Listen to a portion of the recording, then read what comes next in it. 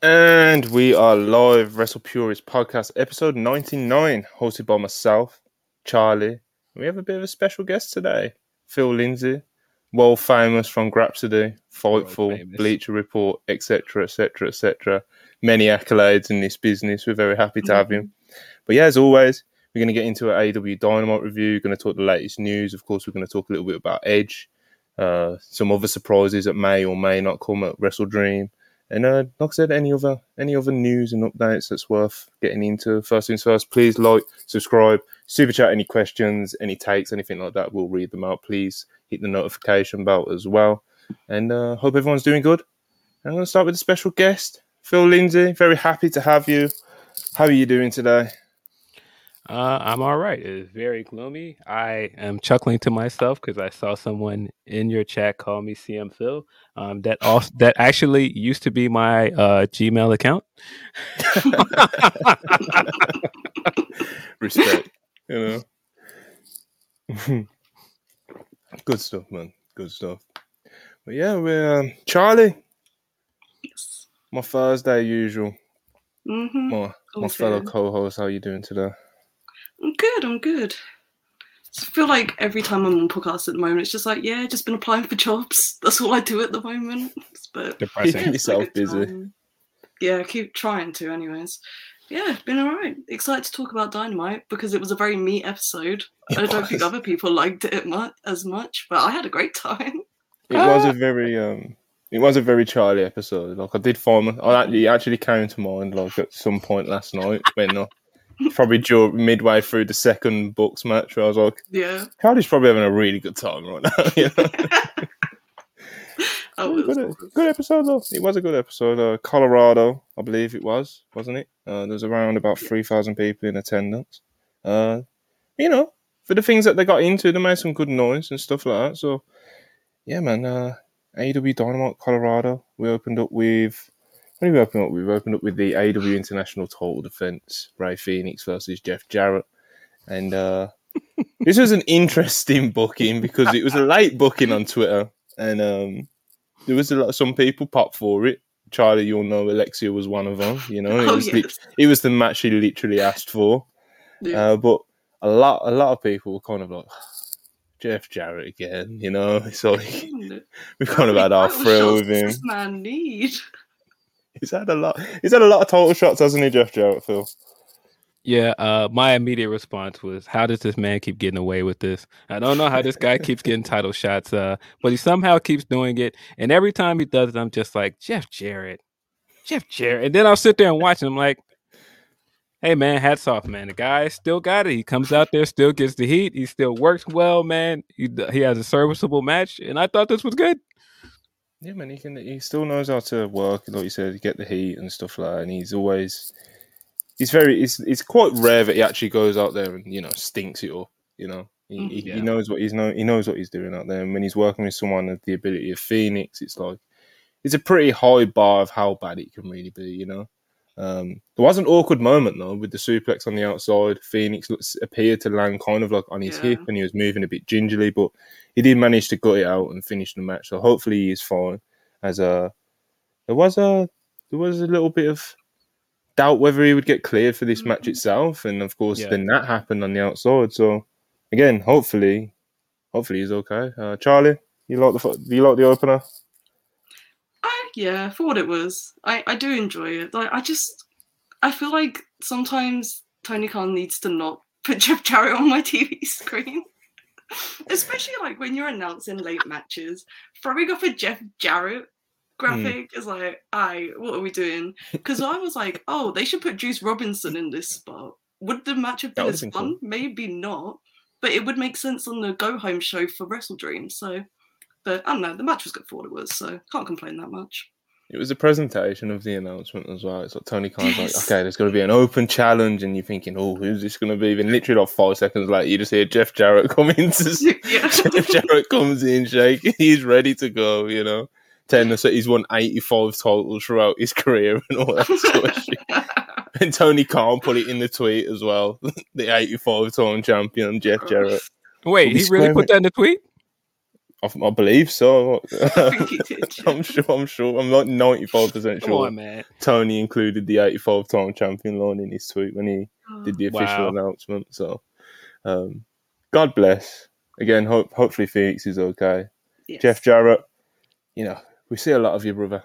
We see a lot of you. Yeah. I mean, that whole announcement and everything leads me to believe that this was very last minute. Maybe they didn't think Ray was going to be cleared in time. And so, maybe they just needed somebody to step up. And your boy Double J was like, I'll be that guy.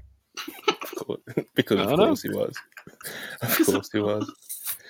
He's like Phil said, man, it's not like he goes out there and stinks it up, He goes out there, he has a solid performance, he gets the heat, and he knows how to work with said heat, So, yes. God bless. Well, yeah, we got the Adam Cole MJF boat trip segment. MJF decided he wanted to take Adam Cole on a boat trip, a little bit of fishing, make him feel a bit better about his injury. Cole was on crutches at the start of this, which is the start of the bad signs, the red flags. But yeah, they're on the boat. MJF asked Adam Cole about why he was on the phone so long with Roddy and how he couldn't come out for his entrance at Grand Slam. And Cole had to explain to him, like, bro, I've got other friends. It's normal. And MJF was like, yeah, it's cool. It's cool, bro. It's cool. You want to hold my beer? He goes in the cooler, goes to get a beer, but he's not really getting a beer. He's putting on the Diamond ring, and we can see it in the background of the shot. And Cole starts to get suspicious, calls him out, asks him if that's what he's going to do, if he's going to hit him with the Diamond ring and throw him overboard. MJF plays it down like, of course not, buddy. I'm not going to do that to you. How could I do that to you? And like I said, they sit down, they talk about friendship, and then they get a bite on the fishing line. And it is none other than Paul White with a rubber ring floating around in the ocean, because of course it is, that's what you expect to see. And they all enjoy a beer, and we got a lesson in friendship. And MJF, I guess, MJF is just going to have to deal with his friends having more than one friend for now. But Phil, I don't think we've had a chance to actually talk about these MJF and Adam Cole segments. We've seen many of them now, ranging from gyms to restaurants. Now we've got boat trips where we're catching the Big Show on a fishing line. What do you make of them, and what did you make of this one last night? They can be very hit or miss for me. Sometimes they're very funny. Sometimes I'm just like, I could have done without that one. I don't know. Does this one confirm that it's set in the same universe as Waterboy? Because Captain Insano was here. And I mean, Paul White has been trying to get Captain Insano back on TV for his entire time with AEW. And to see that this is finally the way that he managed to slide it in within this MJF and Cole segment, it's pretty funny. Yeah, I thought this segment was good. I think other than some of the other ones where the comedy spots don't land the same for me, this one at least furthered the story and character stuff with them. And so I really enjoyed it. Mm-hmm. Yeah, it served its purpose as well as being, amusing. Yeah, I was definitely looking at the screen when we got to the Paul White part, like, where are we going with this? And we got like the three of them drinking beer at the edge of the boat afterwards. So I was like, what just happened? What are you saying, man? Paul White, he needed to get his shit in, bro. Saw the opportunity. And with these segments, they always find a way to make it like more lighthearted again after like they do like the deep lore stuff. But it just kind of fell off a cliff a little bit. Like, I was like, what is going on in this segment? But no, I like the main core of it, like what they were doing with like further into character stuff. So I'm not going to call it a miss just because of the comedy stuff was a bit insane. So yeah, it was it was at least amusing, Yeah, I like that Cole is still ahead of him every step of the way. Every time it looks like he's got one over on him, Cole predicts him before he can do it. Yeah, he's a little bit too sharp for MJF's usual games that he tries to play. But we'll see how all this unfolds. Of course, we're going to get to the big question at the end of who did a certain thing, But speaking of the music, I was just going to say the fact that he always predicts him leads me to believe he is going to eventually turn on MJF. I've been thinking this for a while. I was just about to ask you that if you're on board with Adam. for this for months now. Yeah, I feel like he's eventually going to turn on MJF. Mm-hmm. I think that's the move, man. You know, because the idea of MJF now just reverting back to like his old shtick, because we all know that's what it would be like. If he comes out of this like a heel again, he's probably just going to revert to kind of the shit he was always just doing. And I've seen enough of it, Phil. I've seen enough of it. I've seen enough of the former shtick MJF had as a heel. I think it's time to. You think he's going to stay a babyface after this? That's what I'd like, yeah. I'd like him to be the babyface, the face of the company, and just go with what he's got right now and what he's had for the past couple of months. That's what I'd like. Mm-hmm. So we'll see. Yeah. I don't trust this man. I think the fact that his entire babyface character is still all of the stuff in some ways that he does as a heel. Mm-hmm. He is still not a good guy. He's just doing it and getting cheered. I still think that there's a chance that he will be a heel again. And some of the signs from the segment we got later kind of lead me to believe that as well. Yeah.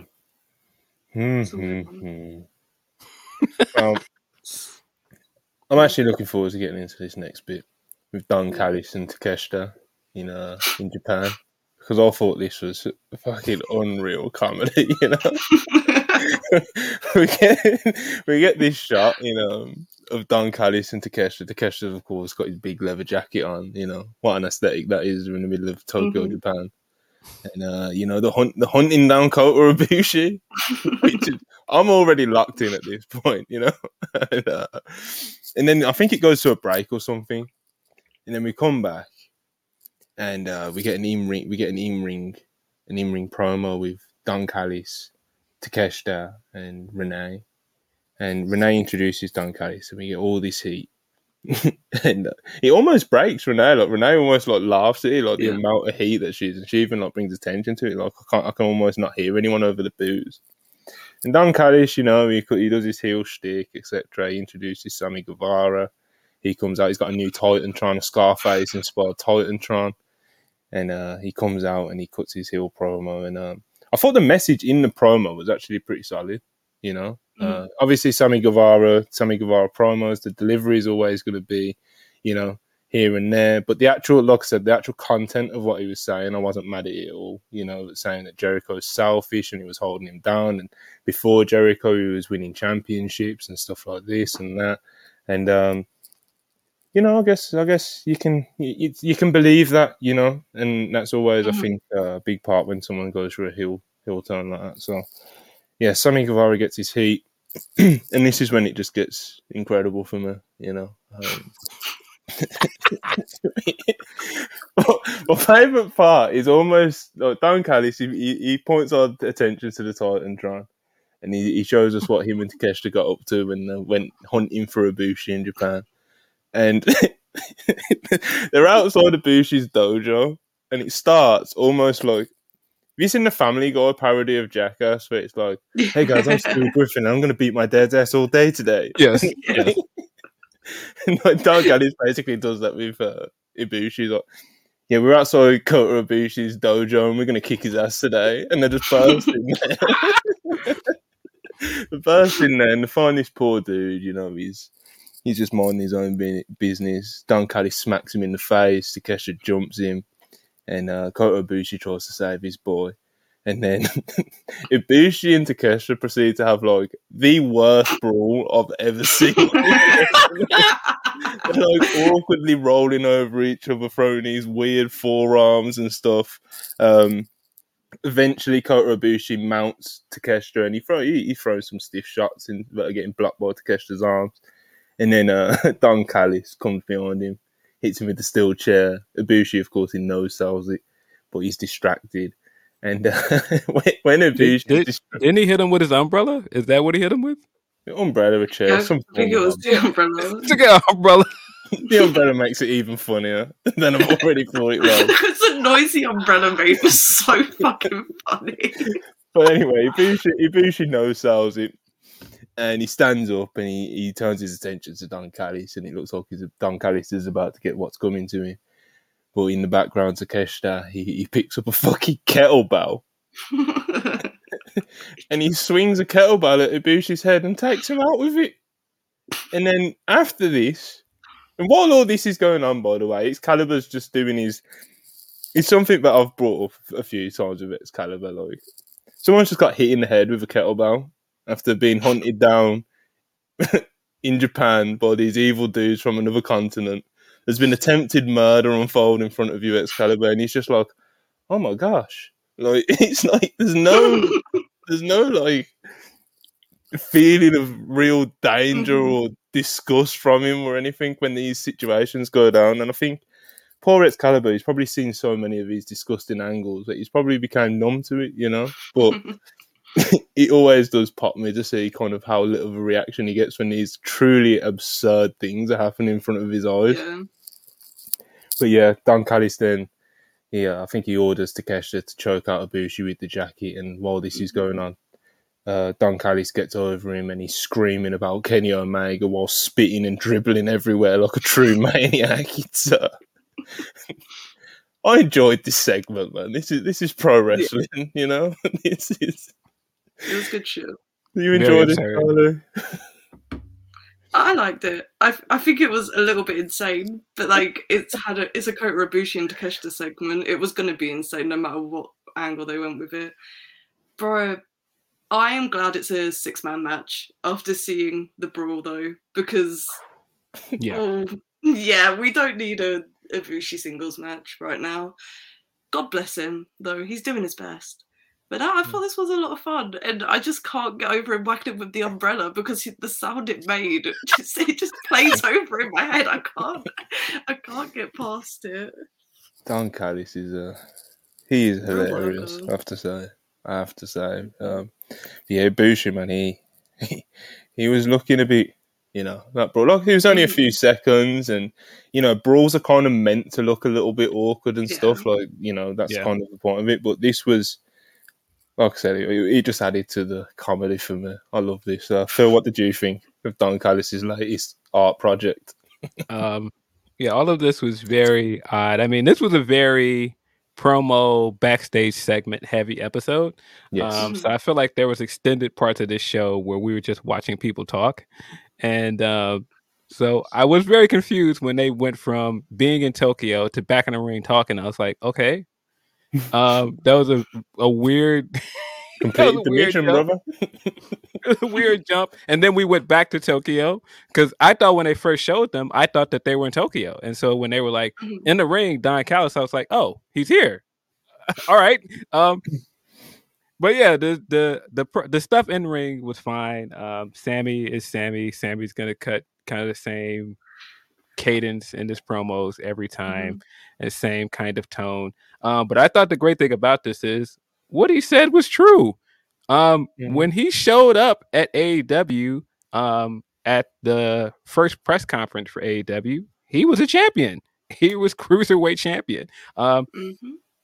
He never technically needed Jericho. Yeah, it helped him in some ways, but he kind of had a point here. He's been hotter without Jericho at times. Absolutely. When he was TNT champion, that was outside of his stuff with Jericho. And so for Jericho to come back and go, yeah, man, let's be tag champions. Like, no, without you, I was ready to main event a pay-per-view. If that other match wasn't hotter, the Pillars match would have main evented Revolution, would have not. Yeah, probably. Yeah. Sorry, not Revolution. Double or Nothing. Yeah, of course. You'd have to assume so. He was in a main storyline for the World Championship. No, he doesn't need to be in a tag title run with you. So, yeah, no, I felt like everything he was saying was right. I like the aesthetic he's going with. Doing the real slime ball, like flowery shirts, real Miami style, doing the Scarface aesthetic. I like it so far. I like that he's teaming with Don because that's going to get him good heat. I thought all the stuff that Don does in the ring is good, but man, this stuff in Tokyo was absolutely absurd.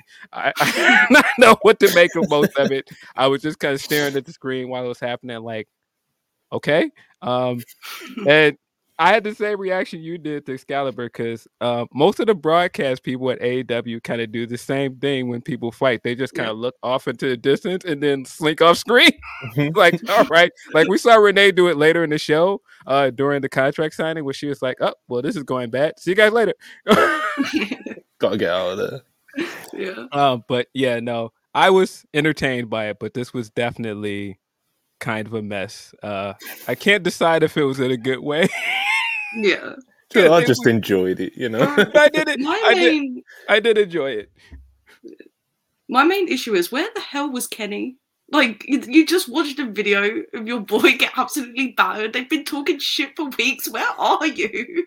Yeah, that was also very weird that he was not there. I don't know what to make of some of the times that they choose to not have Kenny or the Bucks on TV. The build's It's been weird. I ask myself I have a lot as well. You know, where's Kenny Omega? You know, he's, in an ideal world, all three of them would be there live every single week, at least for Dynamite. You know, in a super ideal world, they'd be on. You know, they'd be there live, available for Dynamite, Collision, Rampage. You know what I mean? But not necessarily on every show. You know, I'm sure Charlie would enjoy that, but. But man, you have to love Ibushi training with his guy. Do we ever find out who this other guy was? He's just training with his guy in the Supreme jersey. Maybe someone in the live chat knows. If anyone in the live chat knows who Ibushi's friend is, then I might. You know, we want to check up on him. Yeah, I mean, just took one for the team before Kota came out there and took on two guys by himself. Got hit in the head with a kettlebell.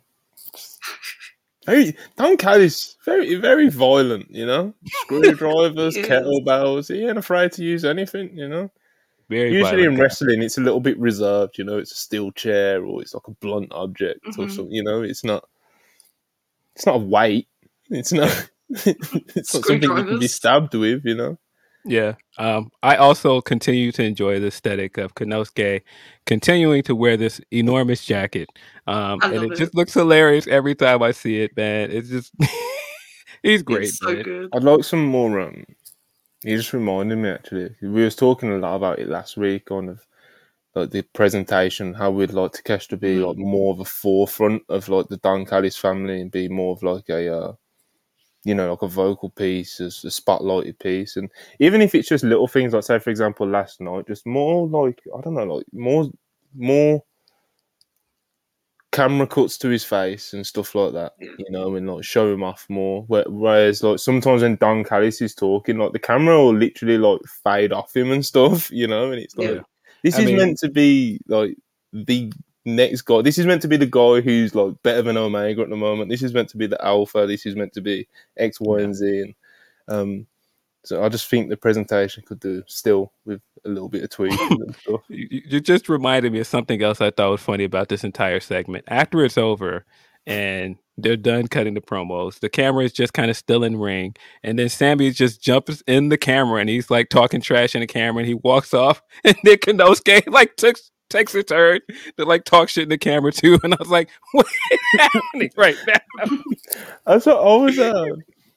Little things like when they were in the dojo, and Don Callis was the person who was like sending the message to Omega. Like let Takeshita do it in like half Japanese, half English promo, just sounding menacing and stuff like that. And even at the end when they all walked out the ring, like you just mentioned, Phil, it's like the camera didn't even really pick up what he said, No, it was just... no, he was just there saying something to camera. I would love it if they did something similar to what they're doing with Nakamura at the moment, where he does have like backstage stuff, but it has like the subtitles, and he had like some storytelling stuff mixed in there. I think that would be the right way to go with it. Yeah, just some tweaks. But yeah, Don Callis, very, very funny guy, Sammy Guevara, I think this. I actually do think this fit has quite a bit of potential for him. It's the most optimistic I've been about Sammy Guevara for a minute, to be honest. Yeah, they they had to let go of this babyface thing. I saw it when it was happening during the pillar stuff. I'm like, boy, they really want us to cheer for this guy. It Mm-hmm. is not working. Just let him be a heel, man. It ain't working. So I'm glad that they've given up on that. Just let this guy be a bad guy. He's a natural heel. Just no, we're not going to cheer him. Some people want to, but it's just not going to happen. They were so adamant with at least trying to get him over as a babyface. Like, remember, like the All He did a Access good stuff few after the Bryan runs. Danielson match, and Yes. he'd done Yeah. like this emotional, like really heartfelt speech to the camera on AEW All Access, and it was like posted all over their social media, and Yeah. and then there was, I think that was around like the Pillars feud time as well, and it's just, they were really, really trying to. They But were trying, man. That one episode where he came out and cut the promo, and then he came out and saved somebody later in the episode. I'm like, boy, they really want us to cheer for this guy. yeah, he just kind of has a natural heelish way about him, So Yeah, He just looks like a heel. It's like, I don't know, he just looks like a dickhead, so it's like, I'm not going to cheer for you. Does cool flips though, so yeah. He does a lot of cool stuff. But yeah, Ricky Starks and Wheeler Yuta bumped into each other after the Bryan Danielson strap match, it seemed. No, not the strap match, the Texas Death match. Ricky Starks is cutting a promo and he's interrupted by Wheeler Yuta. And I thought Wheeler Yuta cut a pretty good promo here. yeah. And he got in Ricky Caught me off Starks' guard. face. And yeah, it seems like that. It seems like we're getting a Wheeler Yuta Ricky Starks match at Wrestle Dream, which I wasn't expecting, but I'm not going to complain about it, Like I said, Wheeler Yuta made a pretty good account of himself here, I thought, because Lord knows that promos has been one of the areas of his game that people have critiqued with him. Again, I thought he made a good account of himself here. Ricky Starks, as always, when it comes to promo and talking segments, he was great as always. So, yeah, man, Charlie Yuta Starks, does this do anything for you? I really like the Yuta promo because, like, the last time I feel like I really listened to him cut a promo is when he went toe to toe with MJF in New York. Like, that's the one that I remember, and I was like, he's not great on the mic, but he was really good here. I thought he's done a lot of work to improve it. I'm not a big Starks fan, but I am interested in this match to see how it is in that and like how they work together.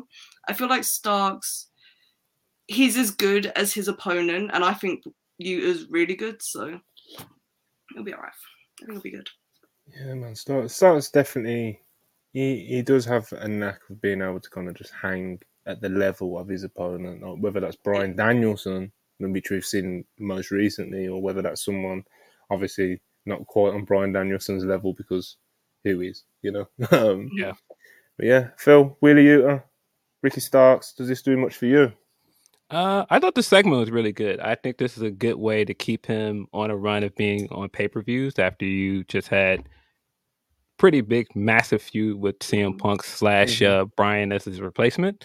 And so I feel like you've got to keep him on TV. You've got to keep his momentum going. So I think this makes a lot of sense in a lot of ways. I'm very curious to see what they do after Wrestle Dream with him. Yeah. Yeah, that's kind of, it's always what next, isn't it? With AEW. Yeah. It's especially when someone's had such such moments like you just said. He's literally just been feuded with CM Punk, then Bryan Danielson, all in the space of this one feud. Yeah. So got a lot of heat, and he performed in all those matches, man. Yeah. Especially the Bryan ones. Is it fair to say that Ricky is so far the only person that has benefited from being an Owen Hart Cup winner? Like, I feel like so far, like his 100%. Owen Hart Cup win definitely propelled him in a different direction. It started the heel turn. He got a pseudo title match out of it. So I feel like he's the most successful Owen Hart Cup winner so far. And so I hope that they keep that trajectory with him. Yeah, definitely. I 100% agree because the other options are Adam Cole and Britt Baker, who never really needed it, especially Britt at the time. And then, this year we've had Willow, which, she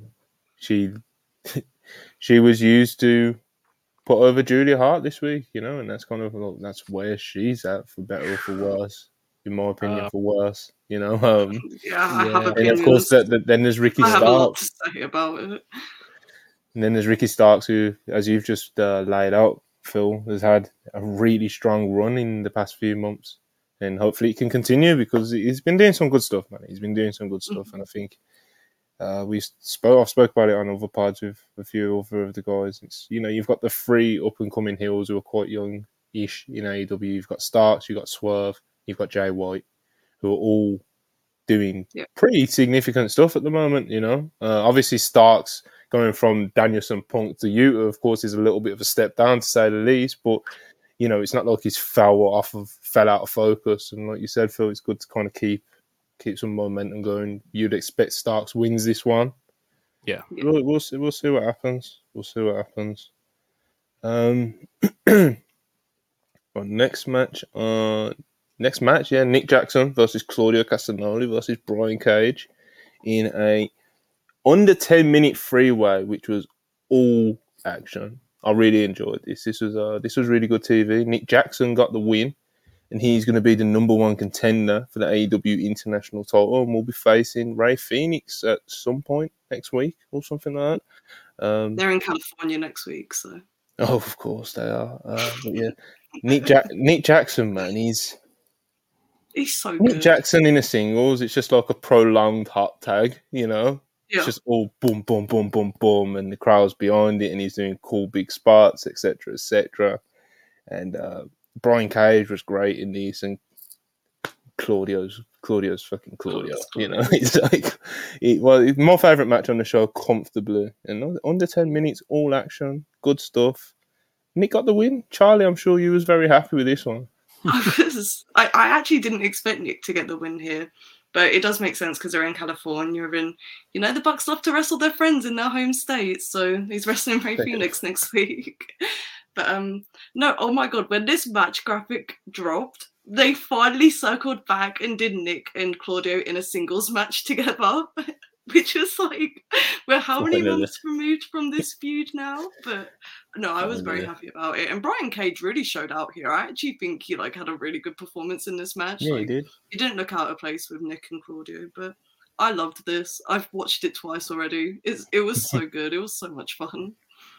Yeah, man, Brian Cage he's on a roll, man. He's on a roll. Mm-hmm. Maybe it might be time to give him some wins. You know, give him some wins, build some credibility up again. You know, he's always going to be a certain level of credible because look at him. You know, but of course, you know, to a certain extent, we do care about the wins and losses. And Cage, man, maybe it might be time to reward him with something. I don't know what. Like, I'm not saying he should be in there with MJF or anything, but something, you know. Yeah. Phil, you like this one? Yeah. It was funny when you were getting ready to announce. He was like, "Oh yeah, there was some wrestling here."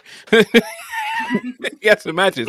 Yeah, I felt like once we did finally get a match, because we did go like an extended period with like all of the talking. Once we did get a match, it was all gas. I thought this match was very good.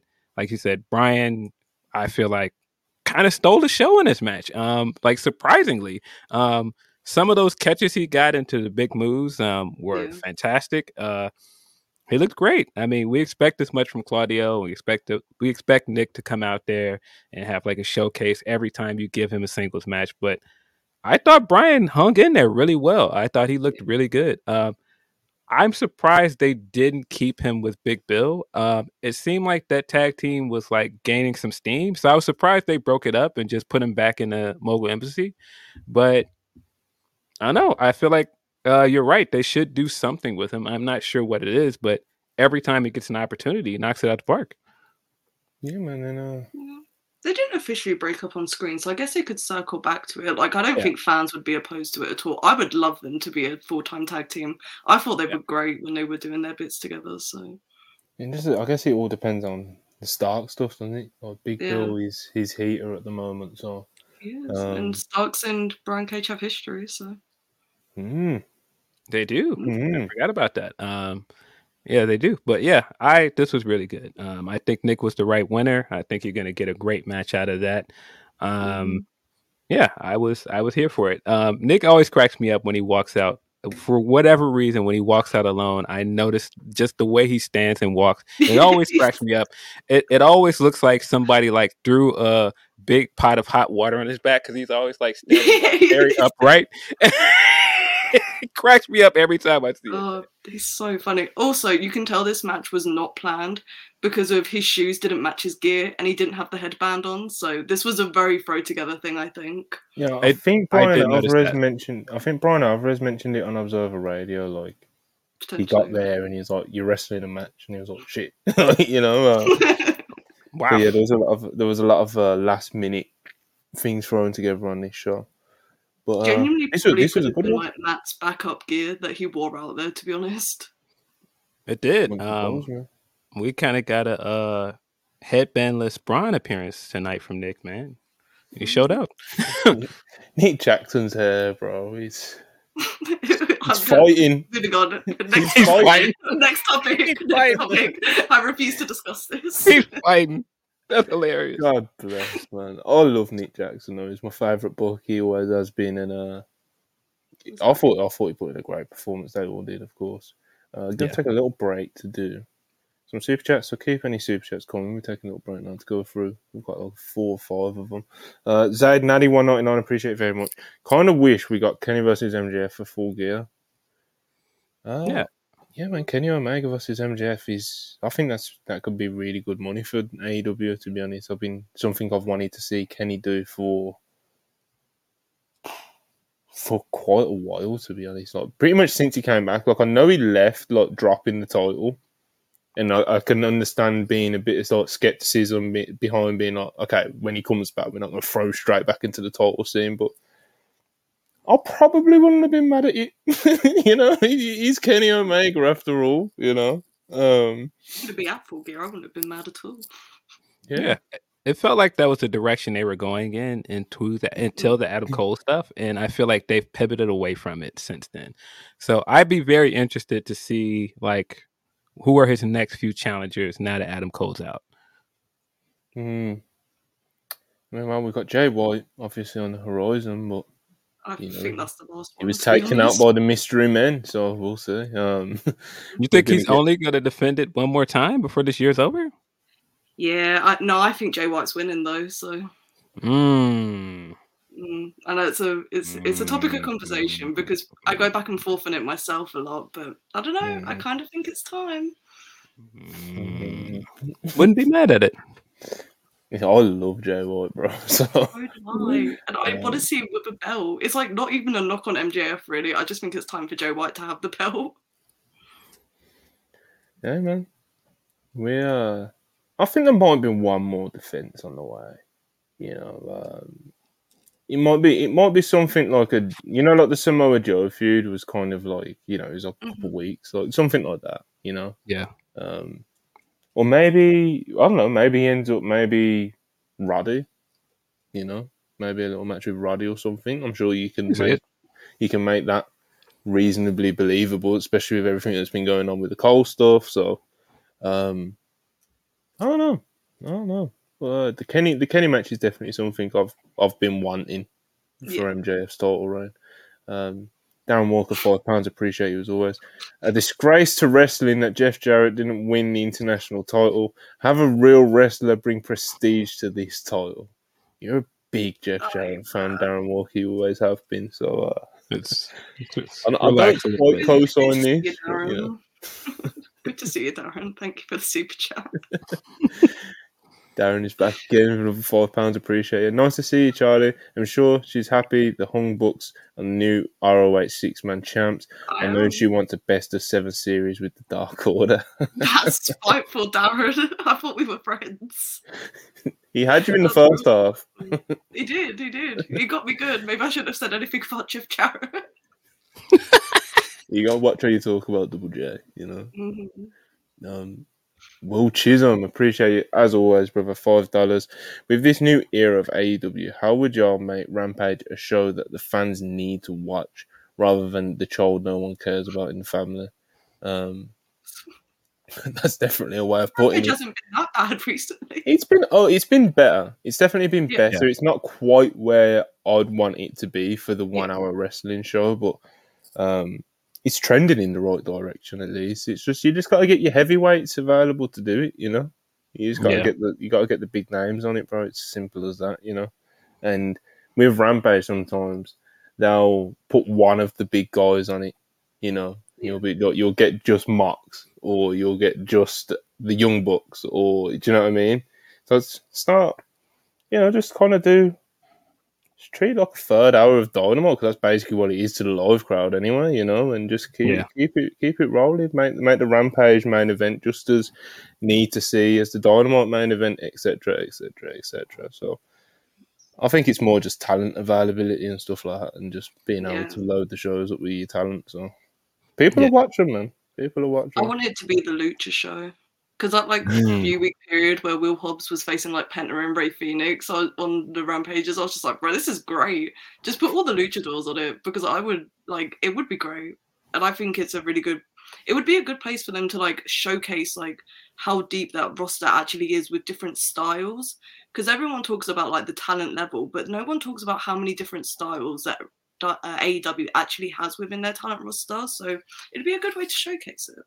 Yeah, they definitely do have a vast majority of different styles on that roster. And I think when AEW is at its best, it is showcasing that, all the different styles and different types of wrestlers that they have on the shows and can fit into this 2-hour, 1-hour program, Yeah, I mean, that was a phenomenon that we've now missed out on. Hobbs versus Luchas was great.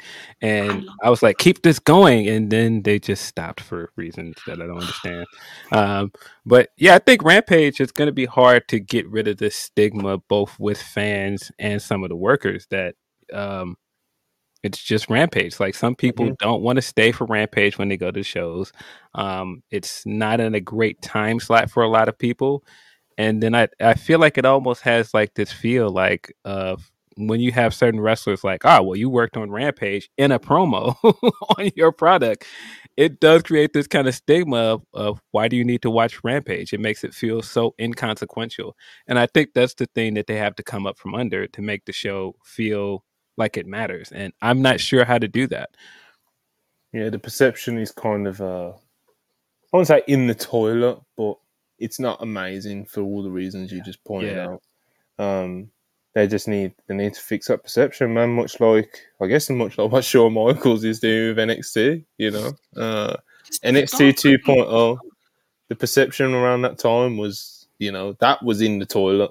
Amongst the wrestling fans, at least. Anyway, I don't know how, that old WWE demo that was tuning in for it felt about it, but I think they liked it for non-wrestling reasons, to be honest. But who knows? But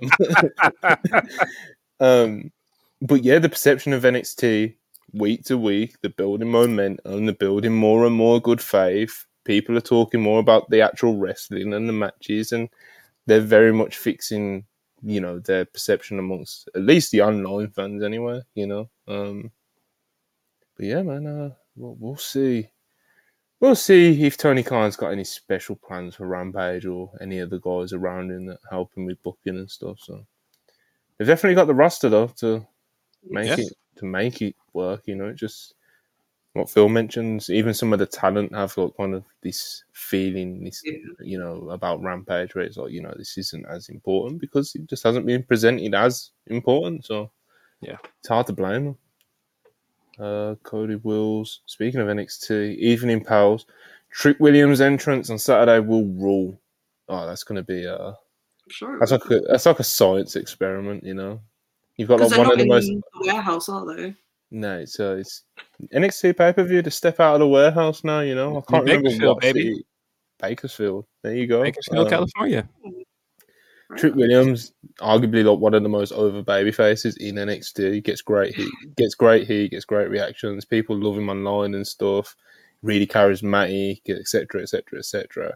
But he's very green in ring. He has been performing a lot better recently. And Shawn Michaels said on the media call earlier that he's been working really hard and one of the hardest working people in the PC at the moment. But still, he's very new, And then of course you got Dominic Mysterio. He's got all this heat. So you've got those two elements meeting. And so Dominic Mysterio is probably going to have to lead the match. It's like this is This is a science experiment, Phil. Wow. Now that you say it that way, Dom leading that match is interesting. Ugh. I think it's going to be very, very tightly put together by the fellas in the back, I think. Yeah, I have to assume with the way they run things in NXT, like I don't think they're going to put a match out there that hasn't been like produced and like at least like ran down in practice. Like I don't think they're going to throw. I don't think they're going to throw Dom in the Put deep it in end. the ring, brother. Dom calling it a ring sounds crazy. Oh man, that could definitely take a turn. I'm fascinated by this match, though. I'm fascinated. Yeah. We'll see how it turns out. Good opportunity for Trick. It is very awkward that we're now going into this match that was heavily promoted with a guy that is released. I think it's a good opportunity for Trick, though, and I think he's going to make the best of it. Yeah, hopefully. I'm very. What's the word I'm looking for?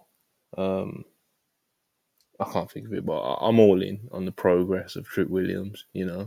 Yeah, so I watched the NXT main event the other day, and I was just like, when did Trick Williams actually start learning to wrestle? Because this is vastly different to like the last time I watched him, which was maybe 6 months ago. So, the Dragunov match was better than people give it credit for. I think. The Dragunov match was great. I still haven't seen that one. I need to go back and watch it. The atmosphere for that match is unlike anything you'll see this year. Yeah, it was genuinely. fantastic.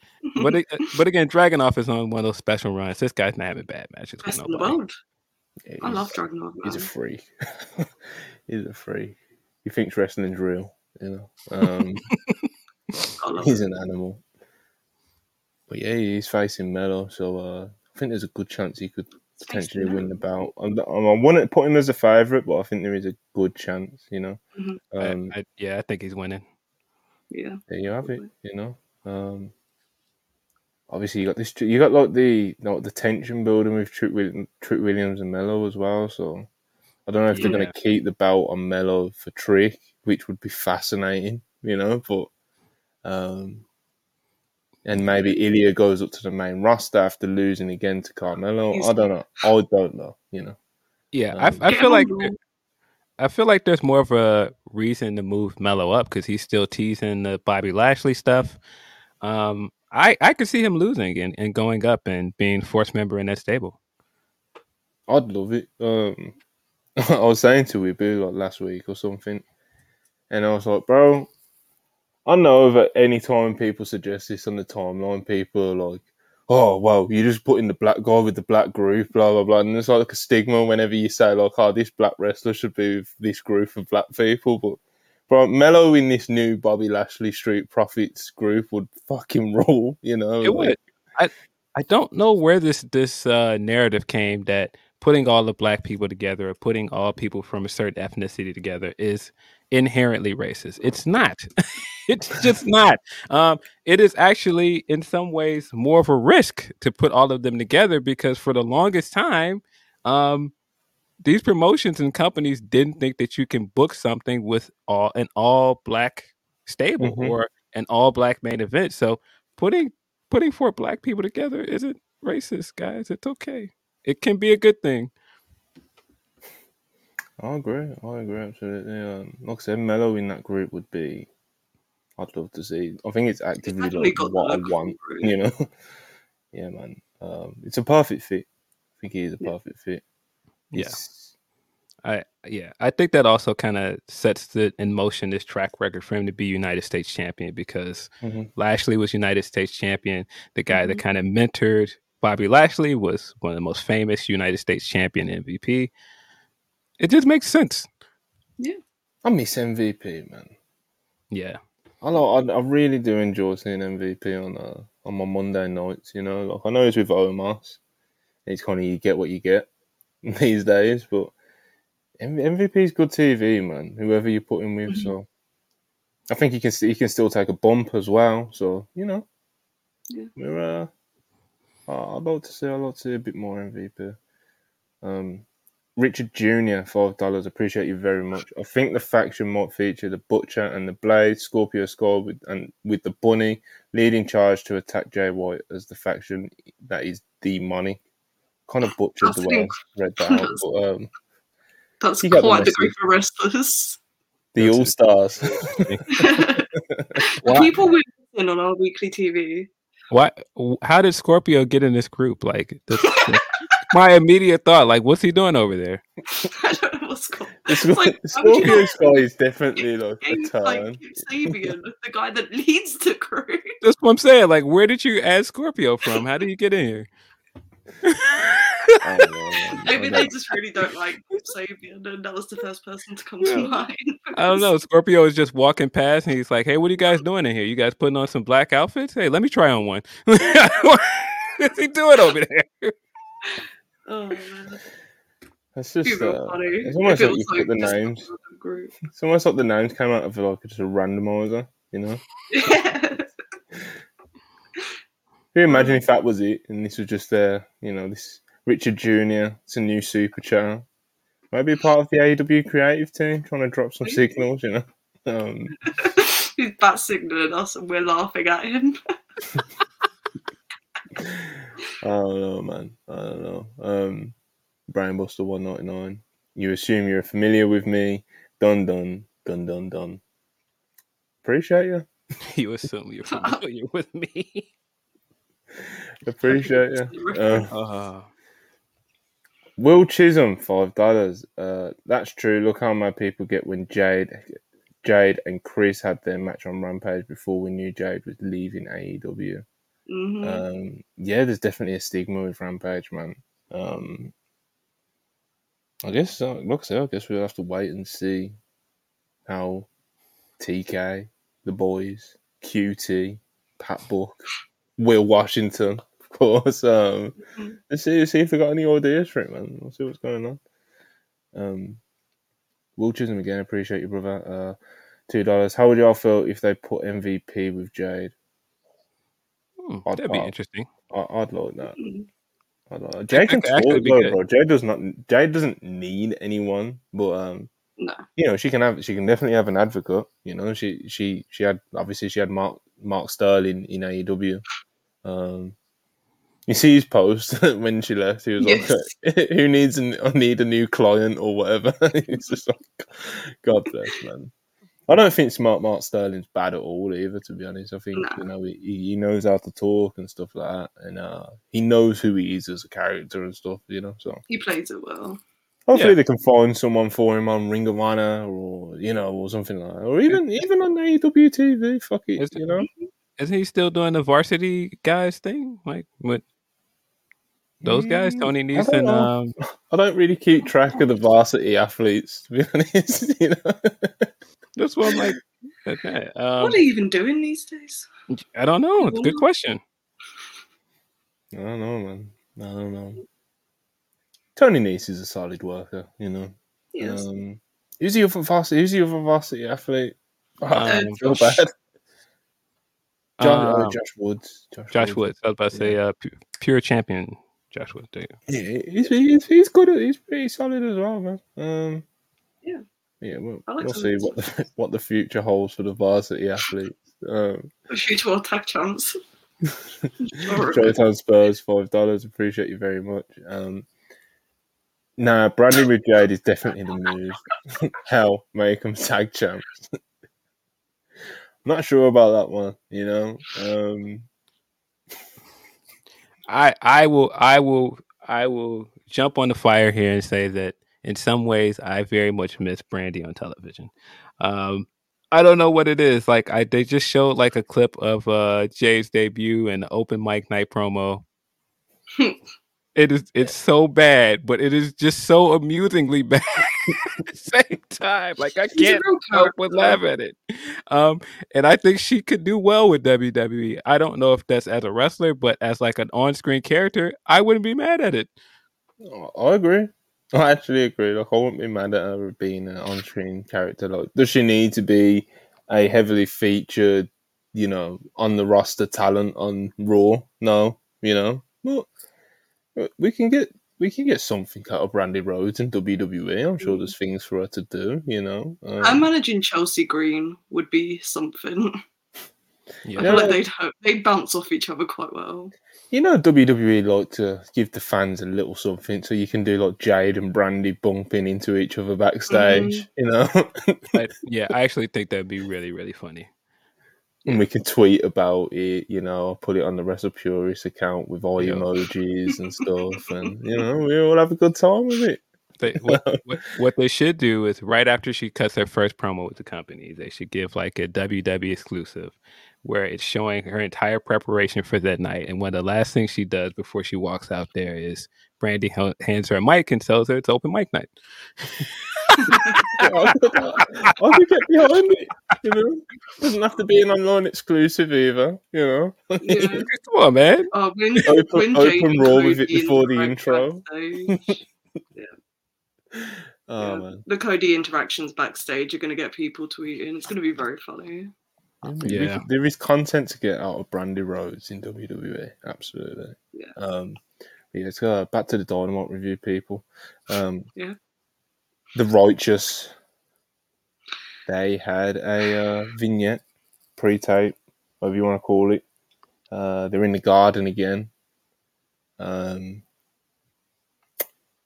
can't do this, It's very Walking Dead season 6. I can't do this. I was not expecting that. The Righteous are getting over with people on Twitter, and it makes me so sad because of why are you letting yourself be tricked? I can't do it. That's what I was going to get to, Charlie. I've seen some people are starting more so to kind of warm to them. From what I've seen from the people I follow on Twitter, obviously it's very unique to me what I see on my timeline. But it does seem like people are kind of warming to them with these past couple of vignettes. I don't get why personally. I don't quite get what they're saying half of the time. I get it because it's a different way that AEW are presenting lore on their TV, and AEW fans love it. They love dissecting it, and the core of the promo they were cutting is they're basically just talking about how Adam Cole's still a snake, and the Kingdom are just sheep for Roddy, and all this sort of stuff. And I get why it's winning people over, but I just can't do it. I just think they have a cool theme song, and that's about it. The theme song, the theme song's kind of cool, I guess. Especially if it can get over as well, the entrance, that could be really cool and create some cool moments. But as a group and as a pair of talents, I'm struggling, Phil. I'm struggling. Where do you find yourself on the Righteous? I like them. I'm sorry. I like the Righteous. I co-host a podcast with a guy that also calls himself Righteous. Vincent comes out and he does the West Side Story snaps like he's ready for a fight. It amuses me. I'm sorry. Don't hate me. I don't think this is bad. I thought that this segment served its purpose. Now, I am very questionable about why the Righteous versus Better Than You, Baby was the decided pay-per-view match. That does not sound like a pay-per-view match. But here we are. But I don't hate the Righteous. I just think that they're kind of thrown in a position that they haven't really been built up enough for yet. Yeah. Also, at the same time that they've been doing this kind of Dark Order push as well. So it's doing that both at the same time with two teams. Don't remind me. Dark Order, you put Dark Order above the Righteous, but even their push, when it's you think they're heading towards the Hung Bucks, it's kind of. I don't want. Is that where we want to see that? Even if you're the biggest Dark Order, right? If you're the biggest Dark Order fan, of course that's what you want to see them doing. But even if you're somewhat indifferent on Dark Order or the Righteous, it's are these the feuds that they really should be in with the world champion and the top story in the promotion, and then the Dark Order, of course, with the EVPs, the elite. I don't know, man. Yeah, and I think that's kind of the problem that this doesn't. It's not that I dislike either of those teams, because Righteous and Dark Order had a good match at the last Ring of Honor pay-per-view. You know, there was weapons and hot crowd. I wasn't mad at it, Phil. I enjoyed it, but I just think for now it's just very apparent that these are filler feuds until they get to the Kingdom match. And now that Cole is hurt, it doesn't feel like we're going to get to the Kingdom match anytime soon. And so I just feel like you could have probably came with some better opponents in the meantime. But see, the issue is they're so popular that no matter who you put up against them, they're not going to feel like believable contenders. Like people are going to assume they're going to win. And so it's kind of a catch-22. I get the purpose of putting the Righteous in here because they can take a loss, but again, it just feels like a pay-per-view match. It feels like a Ring of Honor match or like a TV match. Mm-hmm. Absolutely. Objectively, I'm glad that people are getting behind the Righteous because you don't want them to go into a pay-per-view match where people just not caring about it at all. Yeah. It's just, I just don't get it personally. Like, I don't know. I hope that this handicap match is good. That's all I can say, really. It is a handicap match now. So now you've got Max. You got Max trying to carry this match with these two, and oh man, I don't know what they're doing with this, man. Very interesting choice. I'll get very lost in the promos, in the sense of like, as soon as they start talking like the moral decay and all this shit, I just cheering out, man. If I clicked with the Righteous as an act, I think I would love their promos, which is like why I'm kind of glad that I don't click with them as an act. Otherwise, I would spend hours dissecting this shit. But we have this conversation, and it kind of reminds me of like Bray. It kind of makes me think about like how like special Bray was with his style of promo, because he could actually like captivate me with them, you know, and not draw me and like, what's this dude talking about, you know. Whereas with the Righteous, it's like, what are these guys talking about? You know, it's a very different way of tapping into it. Yeah, I don't know. I think the segment itself was fine. I think the seeds they planted here with the Adam Cole stuff was interesting. But I just don't know what the end game is for this, because you're going to put the belts on the Righteous now because it's a handicap match, or are you now going to have MJF beat this team by himself and essentially bury them? Yeah, I tweeted it. I tweeted it on the main account for some reason, but bro, I don't care if Roderick Strong, the Kingdom, Jay White, the Bullet Club all come out with fucking AK-47s and shoot Max in the head. The Righteous cannot be pinning the world champion on pay-per-view, bro. I don't care what happens, how it happens. Oh, but that makes them look so bad if they lose. Bro, the visual of Dutch fucking pinning MJF in the middle of the ring is like disgusting. Maybe MJF gets counted out, so they win, but they don't get the belts. And MJF doesn't get pinned. Yeah, I'll just have MJF winning I'll just have MJF winning about. Yeah, I would just have MJF win as well. Monty's just like, nah, just stack them up on top of each other, have them pin both. Yeah, full tribal chief, you know. Oh, dude. Oh man, like I said, under no circumstances I think MJF should be taking a pin here in the middle of the ring to one of these guys. You know, they're not. Yeah, they're not winning, but I just wonder how they're going to pull this off without making them look bad. I don't know. We'll see. It's such a big spot for them, Phil. Like, it's just, even though it's a handicap match, and it's like, oh, how can the tag team lose a handicap match? But it is the world champ, you know. It is, as we was just talking about, this push has came out of nowhere, you know. So it's like, yeah. Still, even if they lose this, I think they'll still be in a better place than they were before.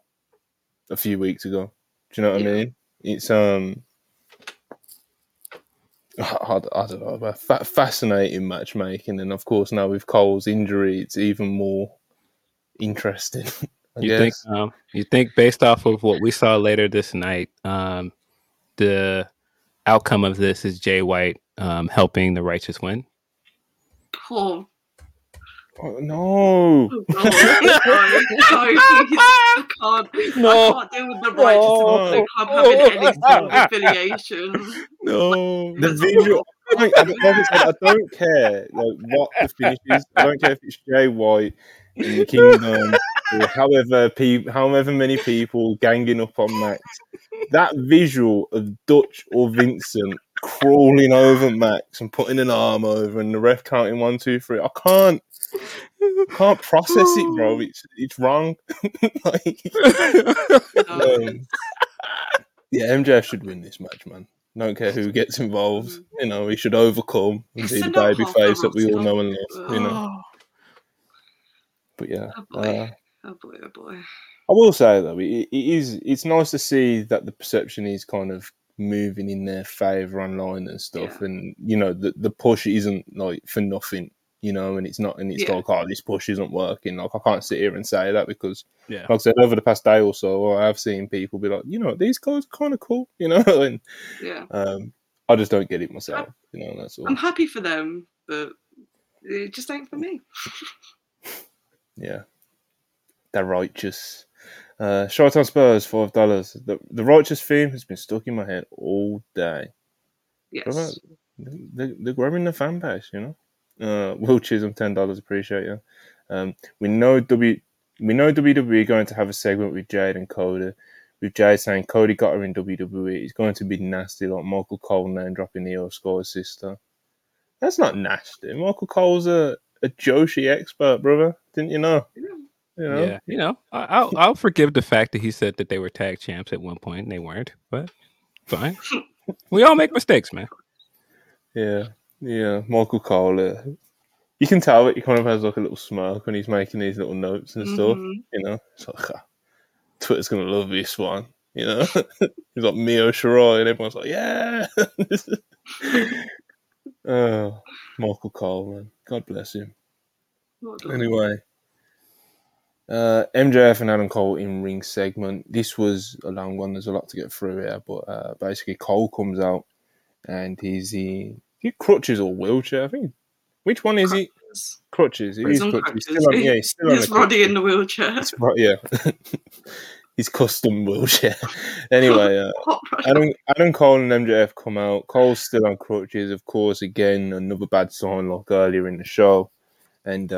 You know, Cole drops it on us. You know, he drops it on us. He said his ankle exploded.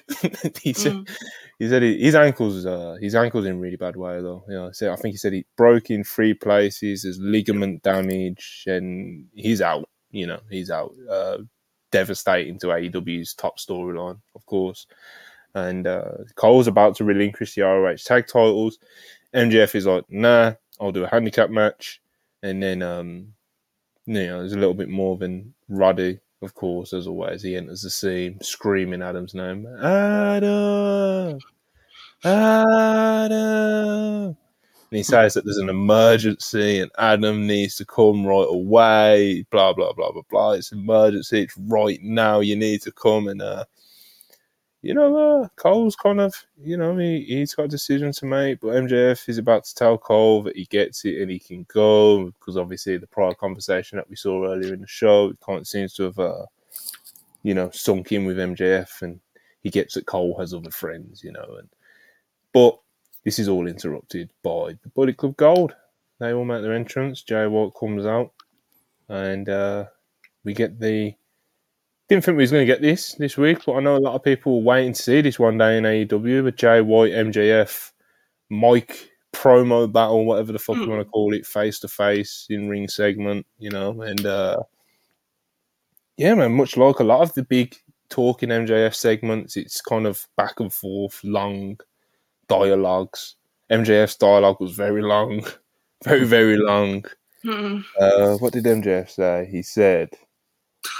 What did he say? He said a lot to pretty much just say that Jay White is tofu and MJF is filet mignon, and also that Jay White's facial hair looks like pubic hair. There was a few more bazingas in there. But yeah, MJF kind of... He's probably burying poor Jay White out there, you know. He's kind of just tearing him down, saying that he's... One of the lines was something like, he's not a real top guy, he's just what someone in Japan thought the idea of a top guy was, and that he's a real top guy. And there was a few slick lines in there. There was a few bazingas in there that kind of made me roll my eyes a little bit and stuff. It was kind of but overall, it was very long, very long way of making very few points. I thought, Then Jay White, he also did speak for a few minutes. I don't think it was quite as long as MJF. And he the point of what he was saying is that MJF is basically he's gone soft now, but he's friends with Cole. Maybe it's the injuries, maybe it's something else, and that Jay White will be a truly elite champion. And he dropped his usual catchphrases that he sold at Madison Square Garden, that he's the last true rock and roller, that he's this, that he's that, and Jay White definitely held his own out there. The crowd was very clearly like on MJF's side, as they have been for a long time now. They chant along to all of MJF's insults and stuff like that. But Jay White made a very good account of himself, I thought. I actually liked his promo work quite substantially more than MJF's in this. Because, just MJF, like, it's the bazingas and stuff, man. I know it's like part of like his babyface like run that he's doing, but it's just... I don't know, man. I don't know. Phil, where do you find yourself on MJF's promo work last night? Then Jay White's, of course, rebuttal. Yeah, I thought it was very good. I thought this was a really good segment, a really good surprise. Didn't expect to see Jay.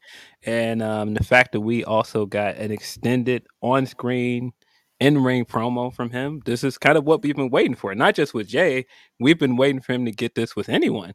And so for him to get it with the guy that's considered by a lot of people the best talker in the company, I thought that was great. It was very interesting to see Jay White basically cutting a promo as I would expect him to be from New Japan, was a sports entertainment guy. I mean, especially considering at one point, a lot of people thought he was heading over to WWE, and it did raise a good question with MJF saying, like, if you strip all of these things away, that you were plopped in the hottest stable in wrestling and you got all of these things ready made for him, that was the biggest question if he went to WWE without those things. Who is he without those things? And now he's gotten a chance to come to AEW and still do what he does best, still keep all of his catchphrase and everything. And I feel like he, in some ways, defiantly answered the question, no, I'm still that guy. And I thought both of them cut very good promos. Both of them made good points. I didn't agree with a lot of the tofu stuff because it feels very much like an American fan that did not watch Jay White's run in New Japan's response to Jay White. Like, what are you anyway? Probably You're just kind of boring. and I feel like I feel like that's why his MJF's promo is going to resonate with a lot of people, because a lot of AEW fans that are not like staunch New Japan fans feel that way about him anyway. So I didn't think MJF cooked at all. I thought that he was just saying what he thought other fans would think. But I thought in the interim of that, no, Jay is still Jay. And I think he made several points in this. And I think one of the biggest stingers is, you can say all this stuff now, but bro, he's wrestled Okada at Tokyo Dome. He's main evented Madison Square Garden. He's been on a big stage. Trying to make him seem like he's small time now is, no, it ain't working, bro. He's been on big stages. Yeah, there's another thing as well. It's like like MJF likes to do like Twitter-based lines and stuff. Yes. He's talking about like, oh, I'll get compared to this person and then this person and Jay White. But we all know MJF hates getting compared to Jay White and seeing people like compared. But it's like that's the very thing that's like what we see, We're online, you know what I mean? Like we're part of like the wrestling Twitter space, etc., etc. It's like, I don't know how many people watching this are really thinking, like, oh yeah, MJF, I've seen that too much as well. It's just, I don't know. Well, the funny thing is, I think that's what Max excels at. I think he excels at seeing what is trending online, what are wrestling fans talking about, and bringing that to television. I definitely think there are many wrestling fans that think Jay White is boring. And so I think some people were looking around like, nah, he's right. And that's why you see a lot of people that are like, nah, MJF cooked him. I don't think he did, but that's as somebody that's a Jay White fan. Yeah, absolutely. Yeah, I'm a big Jay White fan. I like MJF as well. It's just sometimes his promos can just go in directions that really do just kind of make me roll my eyes and think. He frustrates me because I think he's better than it. You know, Yeah. Charlie, MJF. I know you go back and forth every other week I with do. MJF I and his do. promos. What did you It's like think of all this? sometimes they really hit, and sometimes I'm just like, why are you doing this shtick that you've been doing for 4 years? And this was one of those weeks. The substance of the promo didn't really hit for me, but the thing is with MJF, because of the crowd love him so much, they always hit live. So Yeah. everyone's just like, Yes. well, it hit live and the crowd loved it. So like, why hasn't it hit for you? And I'm just like, because the substance isn't there. He was just kind of chatting on without making any real point that like anyone that knows who Jay White is like knows how untrue it is and like how much he did over in Japan and like how much of a star he actually is. But and I get like not everyone who's an AEW fan watches New Japan. They don't know maybe Mm-hmm. like on such a deep level, but I don't know. I thought Jay White was leagues better with like the substance of his promo here. I think they both delivered it really well, and it was a really good back and forth. But like when it comes down to like what they were actually saying, I think Jay's was leagues better. So Yeah, I Yeah, think Jay's message definitely had a lot more substance to it because it was like, yeah, I think like when I was trying to recount it, then it's like, what did MJF really say? Like he called him tofu, said that he's got pubic hair on his chin. Whereas like yeah, Jay, even though he was talking for a good few minutes as well, like the point of his promo is that like MJF is getting soft. He's got these injuries building up. The Adam Cole thing is distracting him, and mm-hmm. he thinks he's going to be like the real elite champion, etc., etc. You know what I mean? So yeah. just I more don't know. substance. Maybe I read more into the subtext than that was actually there. But I think that line of him saying all elite wrestling world champion isn't feeling so elite is a pretty pointed jab because I think a lot of people that have been waiting for Jay White to Yeah. come there have been waiting for him to wrestle the elite. And I think in a lot of ways he's looking like, hey, you're a good stand-in, but you're not Kenny Omega. Mm-hmm. Mm. Yeah, I could see that Yeah, being that's a like really good one way of to the look at it. layers to it. 100%, 100%. Especially with all the stuff we were talking about, like with Kenny earlier. Yeah. And people really want the Jay White Hangman feud because of like it kind of felt like we were going to get that at one point, and then they swerved away from it again. That wasn't an intended pun, but it works. So, but Yeah, no, yeah, I'm excited for Jay White to be in the title picture because of he should have same. been in it about 3 months ago, but we're here now. So Yeah, he's Yeah. definitely the ones who are very well versed on his work and are fans of him definitely do see Jay Watt as like a future world champion in this yeah, company if it is where he stays long term. Obviously, I don't know yeah. how long his contract is. Don't know if he still intends to go WWE in like 2026 or whenever. But yeah, I think he's definitely big player wherever he is in the future. Of course, in the immediate future, he's here in AEW. He could be the next world champion. Yeah, I think to Charlie's point, and I'm starting to believe that he could beat Max because up to this point, I thought Cole would be the guy that beats him, but now that Mm-hmm. Cole's not going to be there, you've got to pivot, and it very much seems like they're still running Elite versus Bullet Club Gold. The fact that they've got the guns in the in the 4-way match, the fact that they're still kind of lingering around, the fact that he's made the Yeah, jump from Collision to Dynamite. I feel like yeah. that says a lot, and I feel like the feud going into Full Gear is probably still Elite versus Bullet Club Gold. And even if he gets the title Mm-hmm. match with MJF, I think him winning leads to Jay White with the title going against Kenny Omega. Yeah, I can see. 100%. I won't be mad at it. The only thing I would say is that I never thought Cole was beating MJF. Never saw it. Really? Yeah, I never saw it. I just, I I don't didn't know, think he man. was I going to just, beat I him just for the didn't, I title didn't see it, either. man. I didn't see it. I started to think it after All In. I was like, there's no way they can't do a rematch. Like, I feel like they've got to do like a third match at this point. And if you do a third match, he can't lose again, right? I don't So, know, man. Mm. MJF's a prick. but see, I figured if he got the third match, I thought Cole was going to turn heel. Hmm. Yeah, Yeah, I still think, of course, I've got a lot of stock in Cole being the one that turns heel in this whole thing, but yeah. I don't know, man. I just could never, even if the scenario would have called for it, and you know, that's where the story was going, etc., etc. I just couldn't see MJF dropping to Cole. I just couldn't see that I just see the happening. I signs don't of know. it. The guy is super popular. Tony clearly likes him.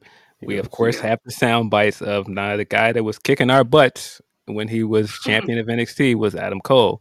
And so I think in some ways he would want to see him as champion. I think he will be eventually champion as well. Like Yeah, I I can don't see know it how one long day. this recovery period will take, but I do think he'll be champion someday. Yeah, he's had the shit kicked out of him with like those sort of setbacks as well. Charlie's dog having a little shake.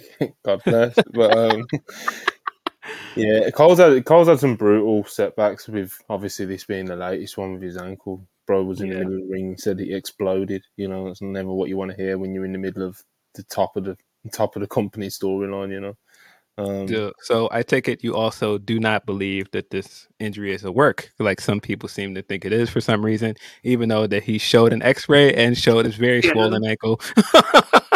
I don't think it's a work at all. I don't buy much. I don't have enough reason to think it's a work, to be honest. Yeah.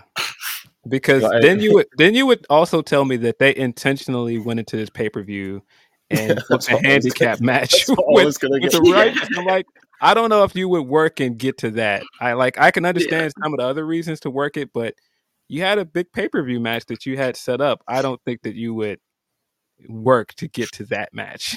Yeah. Shout out Charlie's dog. Yeah, she likes to make an appearance. Yeah. Fan of the Righteous, I think. Oh God. Hope not.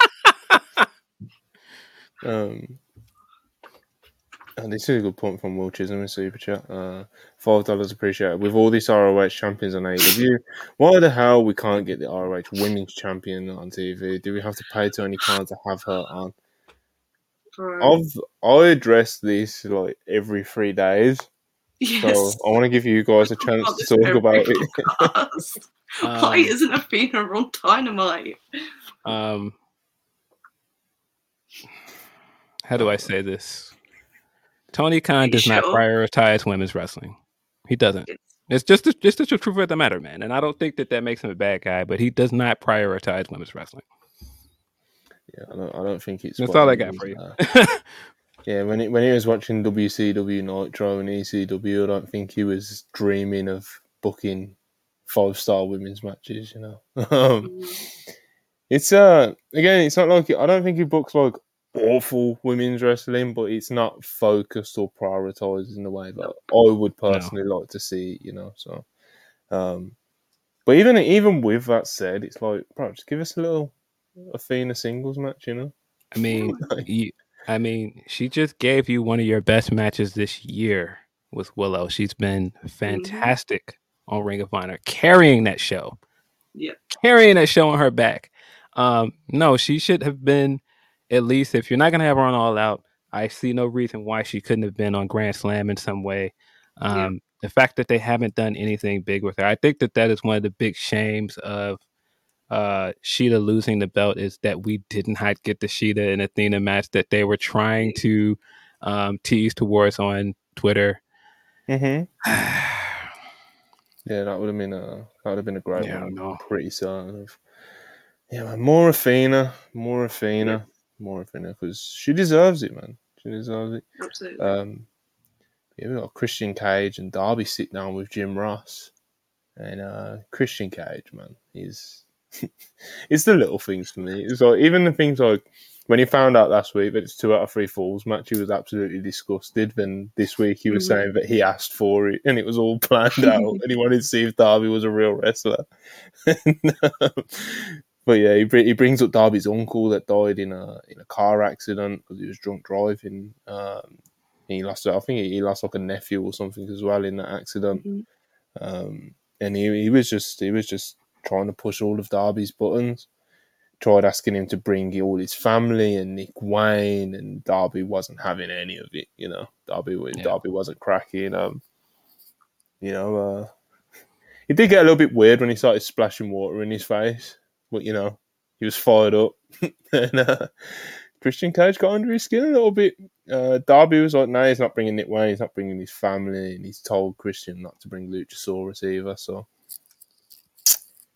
we'll see what happens. You know, I know there's a lot of speculation with this match, a lot of rumors with this match of who may or may not show up.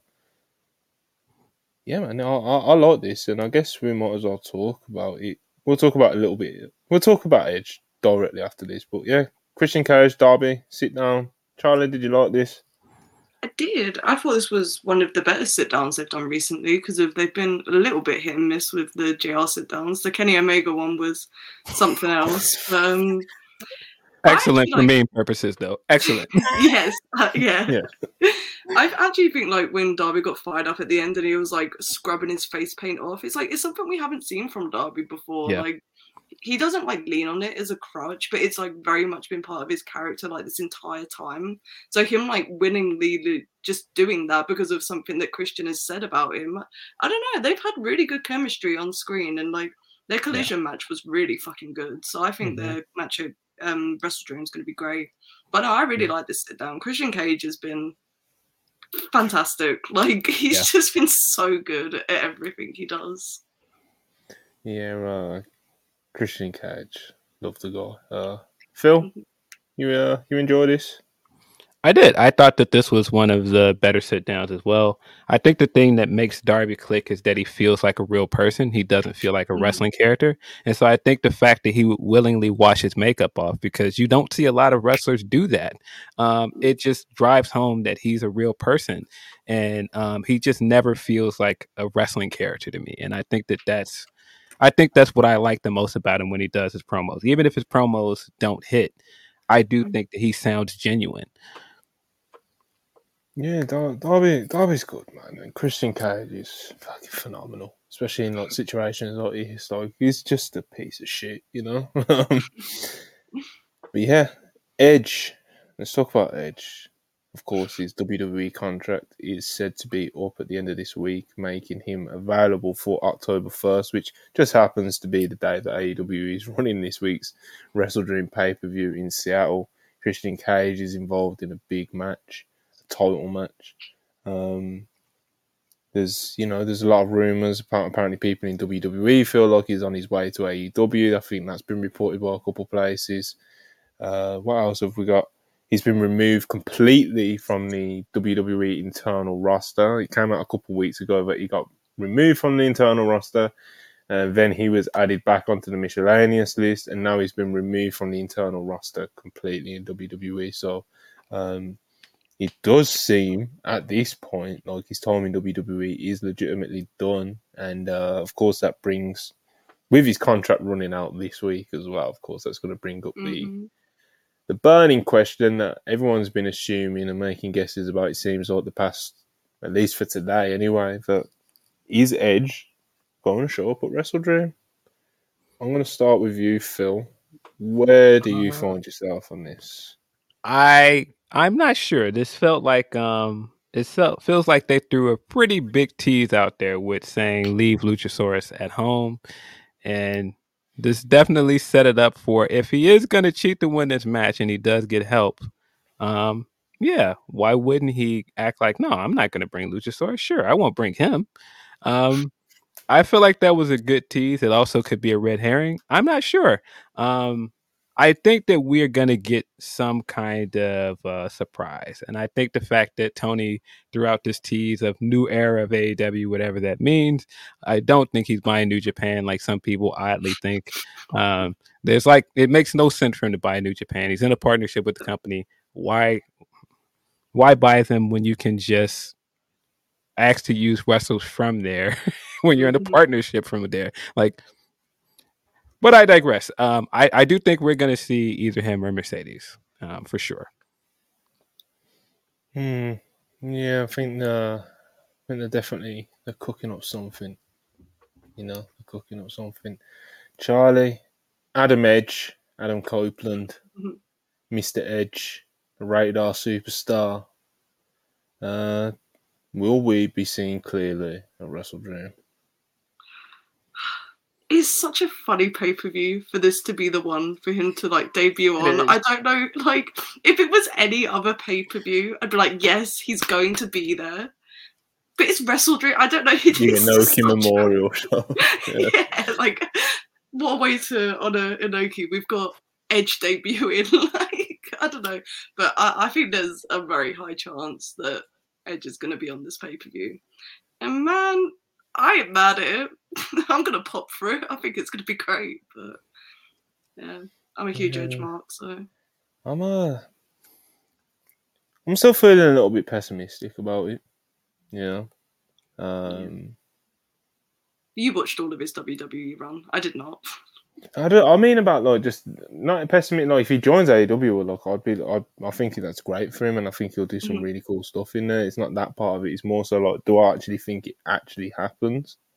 I don't know. I've not seen like the big like. I'm waiting for like Sean or Mike Johnson to kind of. Because like, there's been reports that like WWE feel like he may be on his way out, but like, there's I don't know, man. I don't know. It's part of the excitement. I wouldn't be like shocked or stunned if he shows up tomorrow. You know what I mean? We're here talking about the possibility of it right now, but I'm not absolutely convinced either. Yeah, I think the fact that he's kind of said more than once that he does want to have one last tag run with Christian is kind of a hint. The fact that FDR bald seems like he believes it might happen. And you've got to believe if he goes over there and works tag teams, FDR is the team for him to work.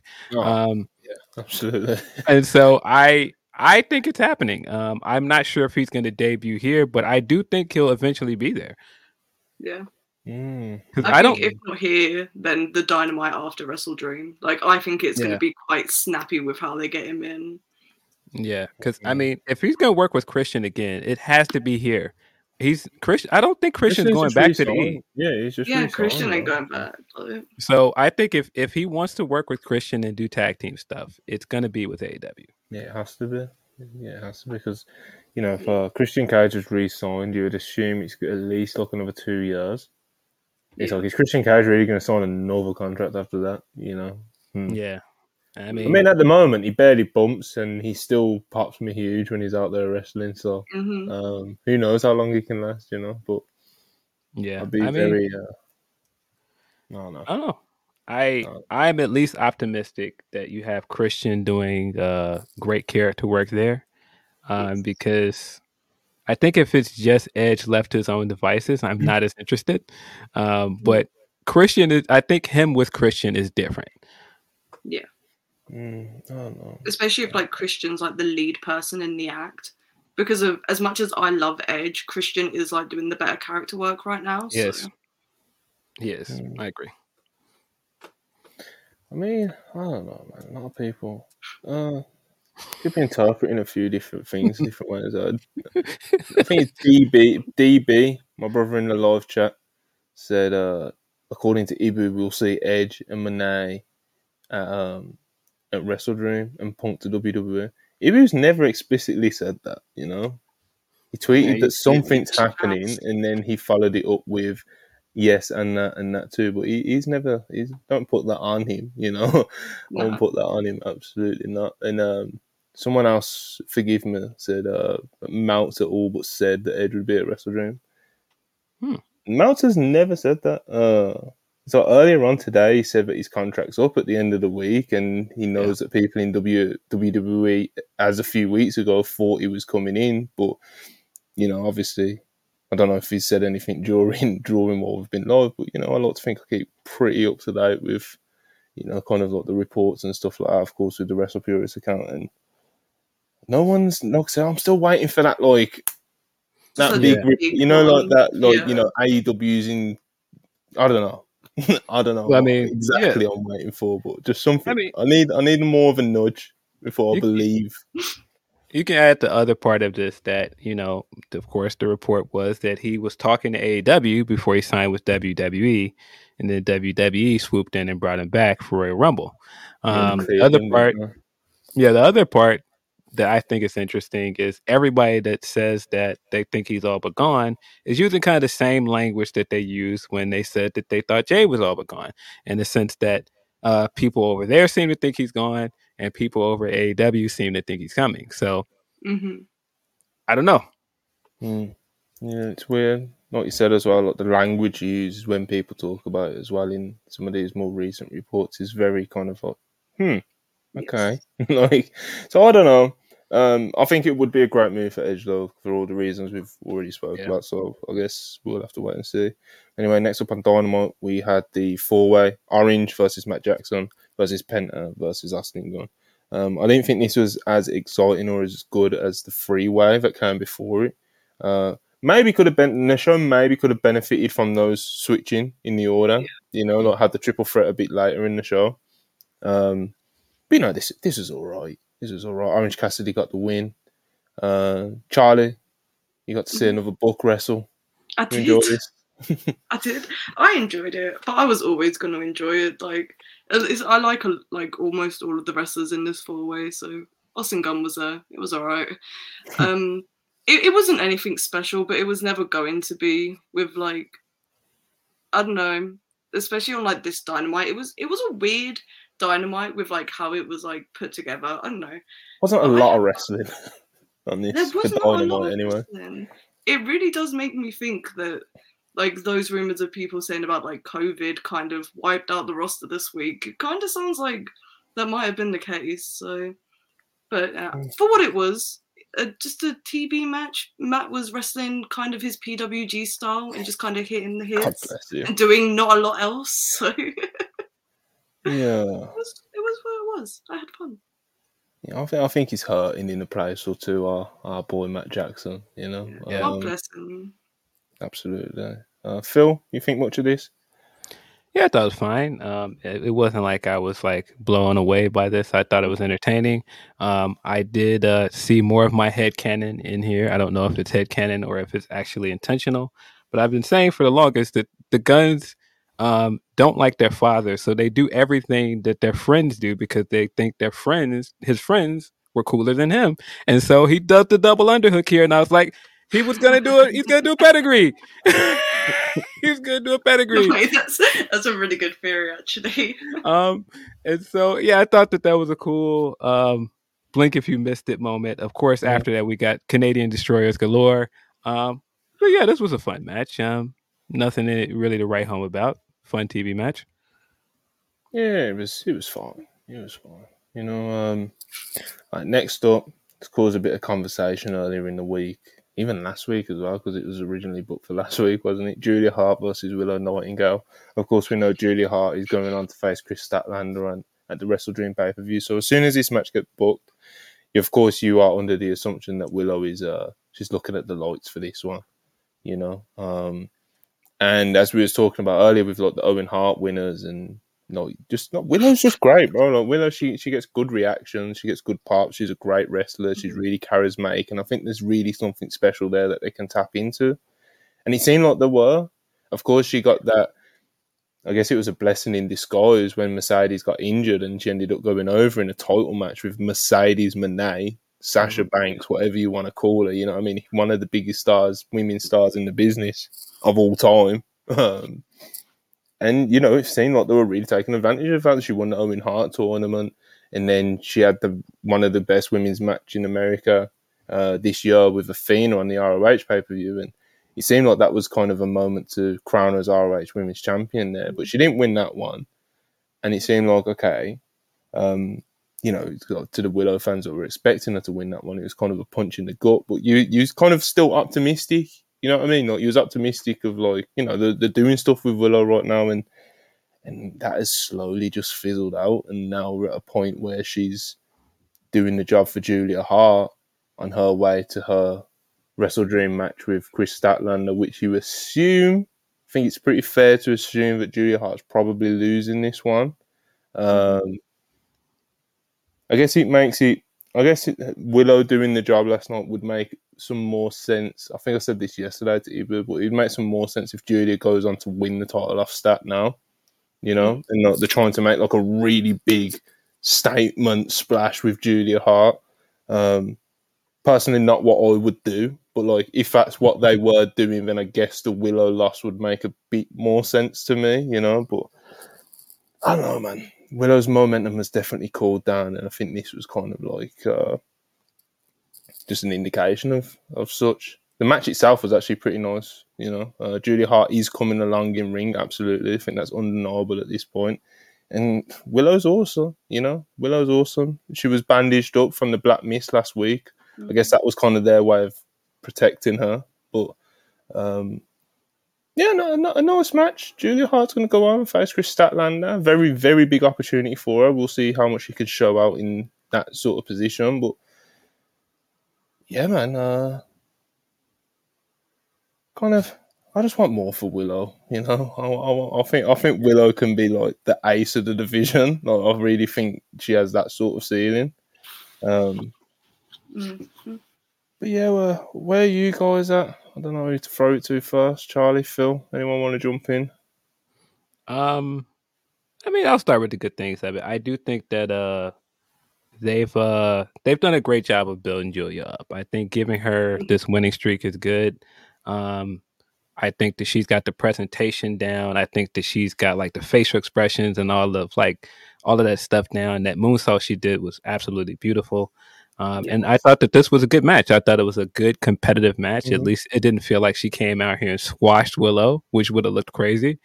So I did enjoy what we got, and I do like the idea that they're building up other women. I just wish that they would do more with Statlander, because it's cool that you're building Julia up for this match, but in the process of building Julia up, you're not actually creating a storyline around this feud. Mm-hmm. It's just a match of the month thing with the TBS title, which we always see with the TBS title. And I feel like that was one of the things that started to bog down Jade's run as well, is that it was just always the match of the month. It was always the match of the week, or, you know, it's building up this person to challenge Jade, and then Jade just beats her and then moves on, and then there's nothing else. And so I kind of feel like that with this as well. Like, if you build Julia up with this, to Monty's point, and you give her a big win like this over Willow, what does it matter if she just goes to the pay-per-view and loses, and then there's nothing after that? Yeah, you can do more stuff with Julia afterwards, but I just wish that they would do more with that title. I wish that they would build storylines around Statlander and that belt. As for Willow, I think that they've just completely kind of dropped the ball from the time on that she won the Owen. Like, she won the Owen, and you had something hot there. She went straight into the title match, had an incredible match with Athena. It's not even that I think that she should have won, because as hot as she was at that point, you're not going to tell me take this woman off TV and then put her on the streaming platform that most of your audience doesn't watch. So I was fine with her losing, but I was fine with her losing with the caveat that this meant that she would do other things on TV, and that hasn't happened. And I think it's unfortunate that it hasn't happened, and I would even be more forgiving of the fact that it hasn't happened if she didn't kind of go back to this, like, cycle of run-ins and tag matches that she was doing before that. And so it just kind of feels like, all right, what is the direction for her? And I think that that's kind of the thing we want to see with a lot of the women. Like, Sky Blue is a perfect example of this. She's on TV a lot. She has good matches. She's clearly included in ring, but what's the direction? What is her character? Where are the stories? Yeah, she's just kind of like the generic young baby face on the roster that kind of shows up sometimes. And she's from Chicago. She's from Chicago, yeah. Tell us that like 2 times a year, you know. So I don't know, man. This Julia and Chris feud, they have a built-in storyline, and they've referenced it on commentary a bunch about the fact that, like, the last person Julia lost to was Chris Statlander. Mm-hmm. And the characters themselves have not talked about this, really. Yes. Like, I think Julia mentioned it briefly in her promo on I think Brody King mentioned Brody it. did, yeah. It was just like, why does the man in the story have to be the one to talk about the story? That's another issue for another day. We're not getting into that now. But there's a lot about this that I haven't liked. But there is a lot that I have liked as well. So I'm glad that they're actually doing a storyline with the TBS belt, but just let the women talk. Just have an in-ring, like let Chris Statlander talk about it, because she just keeps running out to save people, and there's not really there's no substance to that. Like it's very surface level stuff because they haven't really engaged with each other. I do think these women coming face to face with Brody King is very cool visuals, but AEW's not going to do anything with that because they don't do intergender wrestling. So again, what are we actually doing that's adding value to these women and their characters? Not a whole lot. But I do think the match that Julia and Willow had was actually pretty good. It definitely was better than I was anticipating. I didn't want to see Willow lose, and I have my theories on why Willow's been called down so much, but we'll talk about that after the pod because I don't want to get heat on anyone else. So that's not a YouTube discussion right now. But yeah, I don't know. I have a lot of frustrations with the women's division, clearly. But there is good stuff going on as well once you dig through the layers of it. Yeah, I'm happy that Julia's improving. Is there? I think there are, because I think what it is with Tony and AEW is that they'll give us good moments with the women, but it's never consistent. Like you'll get a good match like the Athena and Willow match, or you'll get something like the Britt and Thunder Rosa feud, but then like the follow up and like the weeks that follow aren't there. And I feel like that's the main issue with the women's stuff. It's not that you don't have women that can work. It's not that we don't get great matches or good moments every now and then, but it's just never consistent. Yeah. Yeah, it's we find ourselves on this topic a lot though, Richard. Yes. Oh yes, we do. We do. Yeah, next up was like the main event segment. Swerve Strickland and Hangman Adam Page is contract signing for their match at Wrestle Dream this weekend. And you know, Swerve's coming for that spot, brother. Swerve's coming for that spot. And Hangman was telling us about like this dark cloud that had been hanging over him for the past year and a half. I wonder what that was. And yeah, he talked about how he had all these cool moments, but he couldn't enjoy them, and but he's basically trying to get back to where he was.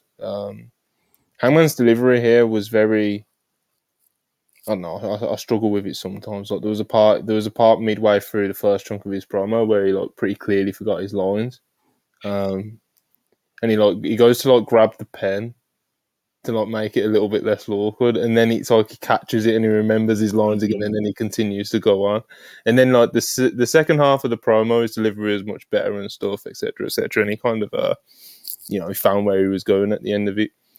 Swerve was really good here, and to be quite frank, at this point where we're at right now, I do think this will go past Wrestle Dream as well, this feud, but as of right now, I do think Swerve has carried like the actual content of this feud. And Hangman has more so got by on the fact that he's Hangman, people love him and people are going to give him the time to speak, and people aren't going to be weird. He's not going to get like weird reactions from the crowd if his promo isn't 100%, etc. People like Hangman, man, and more so because of that, it makes some of Swerve's lines and what Swerve's grudges are hit even more, because Swerve wants that spot. Swerve is, saying that Hangman's getting complacent and etc. And as a whole, I think the actual contract signing hit the notes that it needed to hit. There was the brawl at the end. Hangman stabbed Swerve's hand with a fucking pen, Like I said, Swerve done some really good promo work, and they got what they needed out of this segment, Yeah. It kind of hit me on it, like Swerve, like content-wise, like promos and stuff like that. Like Hangman, of course, he's the biggest star. Do you know what I mean? He, not to like diminish what he brings to this feud. Look how much the crowd love him. It's Hangman, But the actual content and the words being spoken, etc., I think Swerve has carried that part of this feud. But yeah, contract signing hit the notes it needed to. Phil, what do you think of it? I thought this was great. I think that it's weird to say it because this is a very heel-heavy roster at the moment. There are a lot of heels. Swerve has quietly become one of the top heels in the company. And I mean, like, in a lot of ways, I think like him coming out and recognizing that people wanted to see the Nana dance right away, and he cut him off before he could do it. I thought Yeah, I that was forgot to great. mention that. That I was thought great. I thought that was a great visual. I think the fact that he just like completely no-sold it as well. He didn't even say a word to him. It was just like, nah, not this time. And then he tweeted like, not until we're at home, letting you know you're going to get a big one in Seattle at the pay-per-view. I thought that was great. I think content-wise and match-wise, he's been one of the most consistent guys on the roster. Every week on Dynamite, he's having some of the best segments. That stuff he was doing with AR was gold. The matches he was having was gold. I thought the casket match was really, really good. And I think he's gonna kill it at Wrestle Dream. I think he's gonna have a great match. And I think if the takeaway from this is anything, you gotta push this guy, man. It's time. You gotta push this guy into the main event scene like now. He's ready. Like he looks the part. He's gotten a lot bigger. The presentation's there. The promos is hidden. It's time. Yeah, man, he's made a really good account of himself, especially like very, very recently with the Hangman stuff. Never mind the stuff that you've already mentioned that he was doing earlier in the year. Yeah, man, whether he wins or loses this feud, you got to keep the momentum going of him feuding with the top baby faces of the company. Charlie, contract signing. What do you think? I thought this was really fucking good. This has been like one of my favorite contract signings they've ever done. Like Hangman did meander a little bit throughout what he was saying, but because I love Hangman Law promos, I just stuck with it because it's just like the sort of shit that I love. But bro, like Swerve coming back with that, oh, it rains an awful lot in Seattle line, like his attention to detail with like the way he delivers things, like the way he presents himself, he is like as Phil said, like push this guy to the moon. I think he should beat Hangman on Sunday, and I think he should beat him again at Full Gear in a Last Man Standing match. I think that's where they should go with this because it's very full circle of him. Like his whole point is he wants Hangman's spot. Run it as a Last Man Standing match at Full Gear. I reckon. I think that could be very good. Yeah, I'd be surprised if this was a one and done. So I wouldn't be mad against that. I wouldn't be mad at that either. I do think it's also very interesting to see him in kind of Hangman spot 4 years ago, where you can just see that he's hungry, man. You can see it, like you could, and everything he's doing, the attention to detail, like Charlie said, and all the preparation, like the fact that this guy. Yeah, no, I think that he should beat Hangman. Even if he doesn't win here at Full Gear, I think he should win over in this feud and move on. Yes. Yeah, I wouldn't be. Hangman can't lose twice in a row. Right. The thing is with Hangman is he is going to lose twice in a row because it adds so much more to his story. Because Hangman's turning heel like in 2024. I don't know if everyone's caught onto this yet, but Hangman's definitely turning heel within the next 6 months. So I hope everyone's ready for that. It's going to be great. You heard it here first. He's very Teflon. good at this elite stuff. And he's Teflon. Even if he doesn't turn heel, losses don't hurt Hangman. Like this guy is already met with the core audience, man. It's not gonna hurt him. I did think Swerve needs the wins over established stars, and Hangman's a great choice for it because it furthers both their stories. Hangman's like he has so much good faith with that audience, man. It's like what you're saying, like he's Teflon, bro. Like he can take 2 losses to an emerging main eventer in Swerve. Do you know what I mean? So it's like, so bro, he'll be fine, man. Like, if he can go out there and forget his lines for like a good 5 seconds, and people just kind of look past it, and for better or for worse, don't even notice it. Hardly seen anyone talking about it. Especially I think he can take a couple losses to win on Sunday.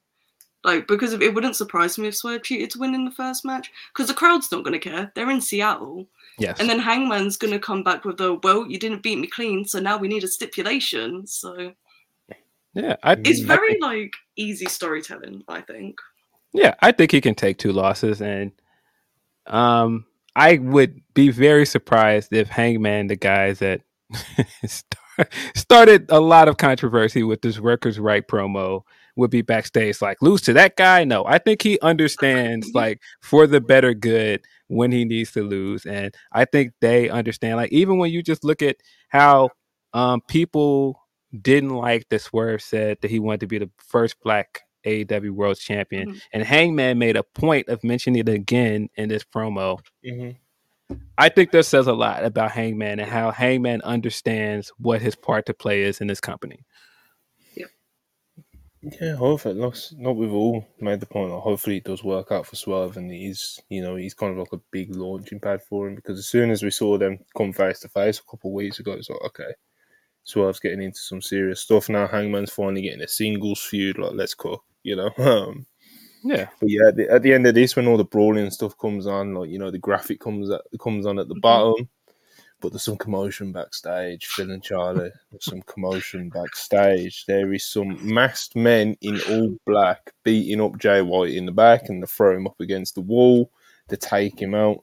And then the camera pans to someone wearing MJF's devil mask, but the person appeared to be way too thin to be MJF. They weren't stocky enough at all. They were very slender. And yeah, everyone's been trying to figure out who did it. Who took out Jay White at the end of Dynamite? There's been all kinds of guesses. Some people think it's just simply the Kingdom and Adam Cole, Roddy and Cole. Some people, Charlie, I've even seen people suggest that it might be what's the Maria Kanellis MILF group that you like? Yeah. With Cole Carter and Cole Carter and Griff Garrison, bro. Yeah. I think it would be so funny if that's how they get Maria Kanellis back on Dynamite with the Kingdom. Just like, yeah, it's Cole Carter, Griff Garrison, Matt Taven, Roderick Strong, and the All Stars. God, his name, Mike Bennett. There's the other one. The also, I've seen people say it's the LFI. We know MJF has made some deals with the LFI in the past.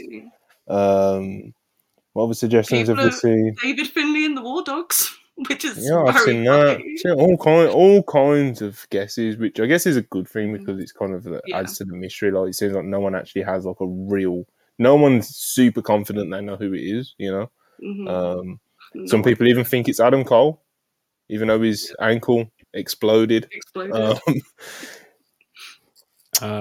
I don't know who my guess is to lock in at this moment in time. I guess it would just be, the Kingdom and Roddy just to play it safe,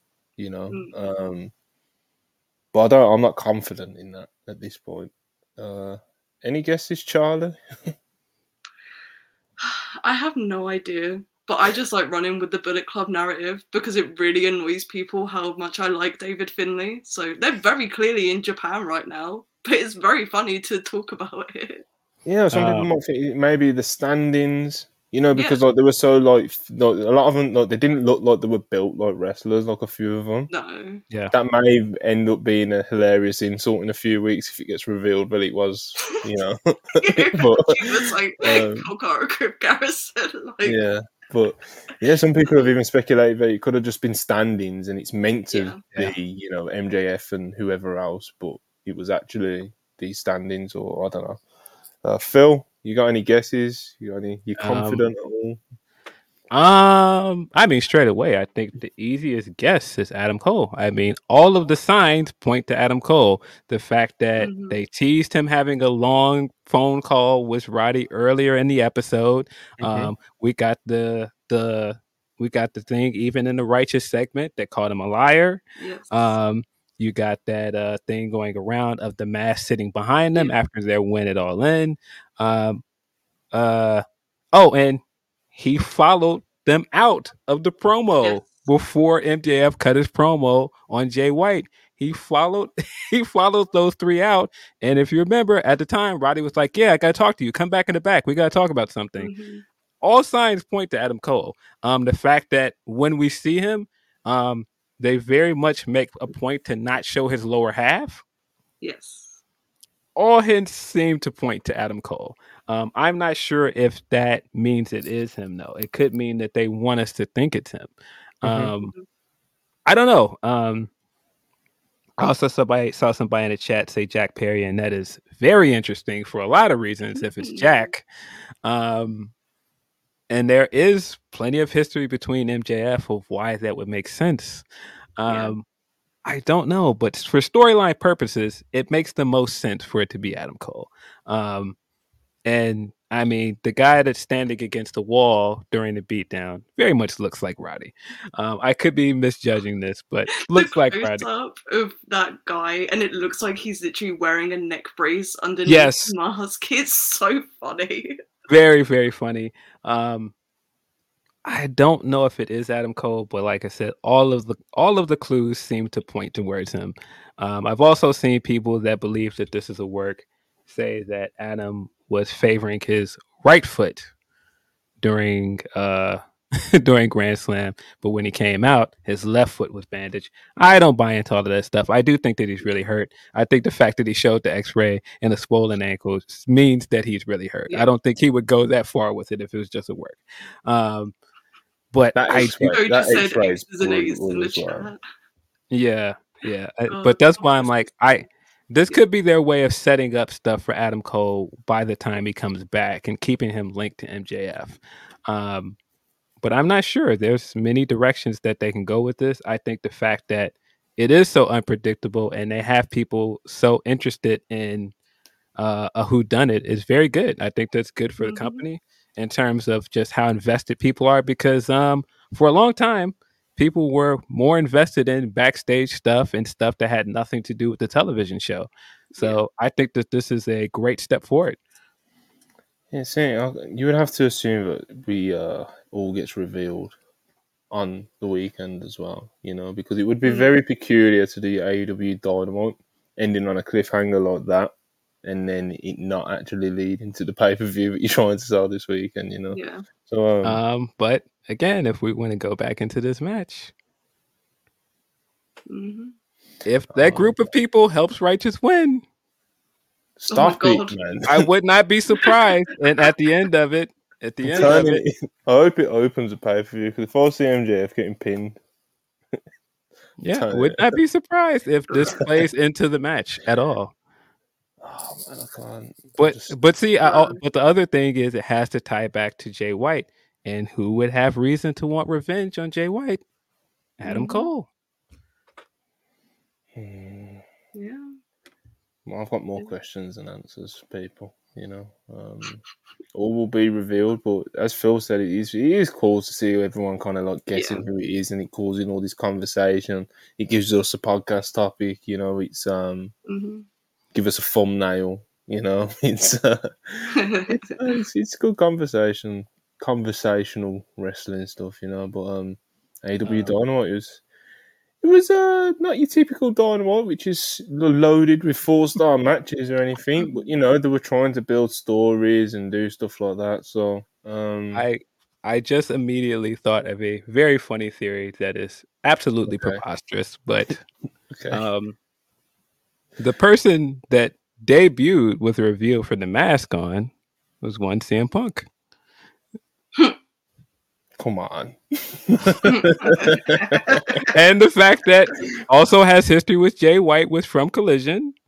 That would be like too funny for me to handle. That would be absolutely preposterous. If that's Punk and like FTR and like maybe 2 other guys, that would be absolutely preposterous. Bobby Fish. Bobby Fish.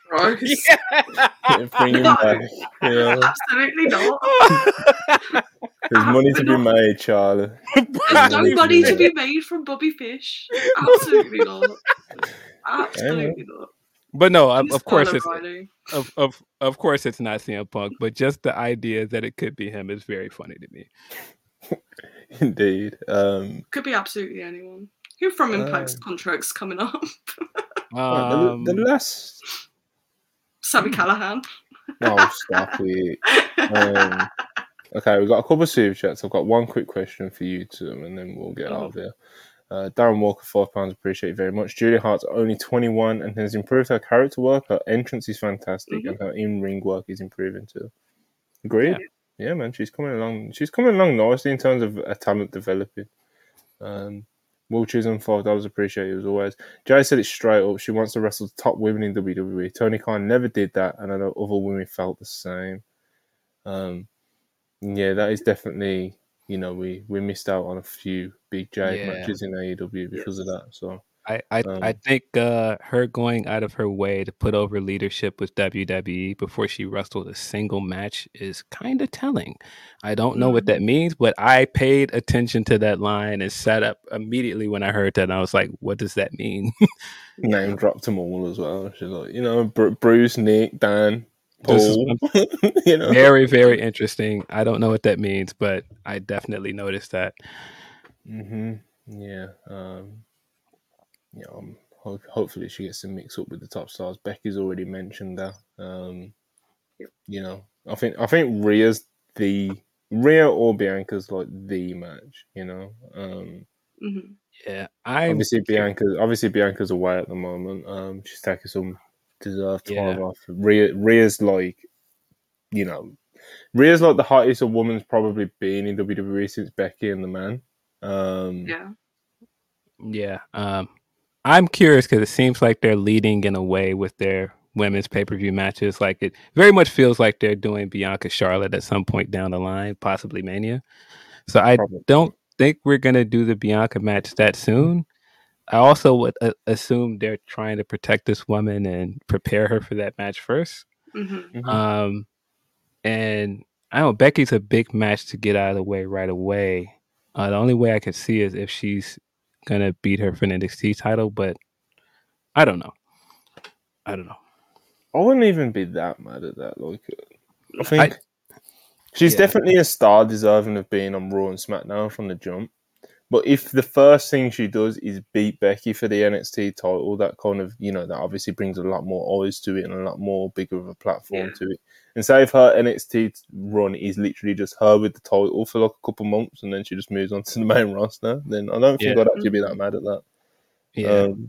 But yeah, I'll just have a straight on the main roster, to be honest. I'd pedal to the metal straight away with Jade Cargill. I know that I understand the skepticism behind it, and she's still new. She's still relatively very, very new as an in-ring performer, etc., etc. But I'd figure it out for Jade Cargill. Yeah, I think it'd be do fine. The bit. Have her first match be Natalia. You got to do the bit. Come on, do the bit. Do the mixed tag match at a pay-per-view, whatever. Cody and Jade versus Rhea and Dom.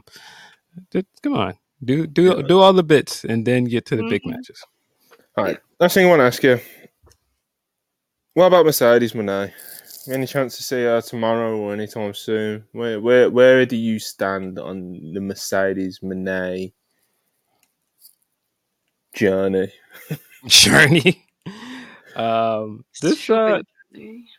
This show has to tie back to New Japan in some way, right? Because this is a Shibata, I guess. We do have Shibata, but we have associated these days.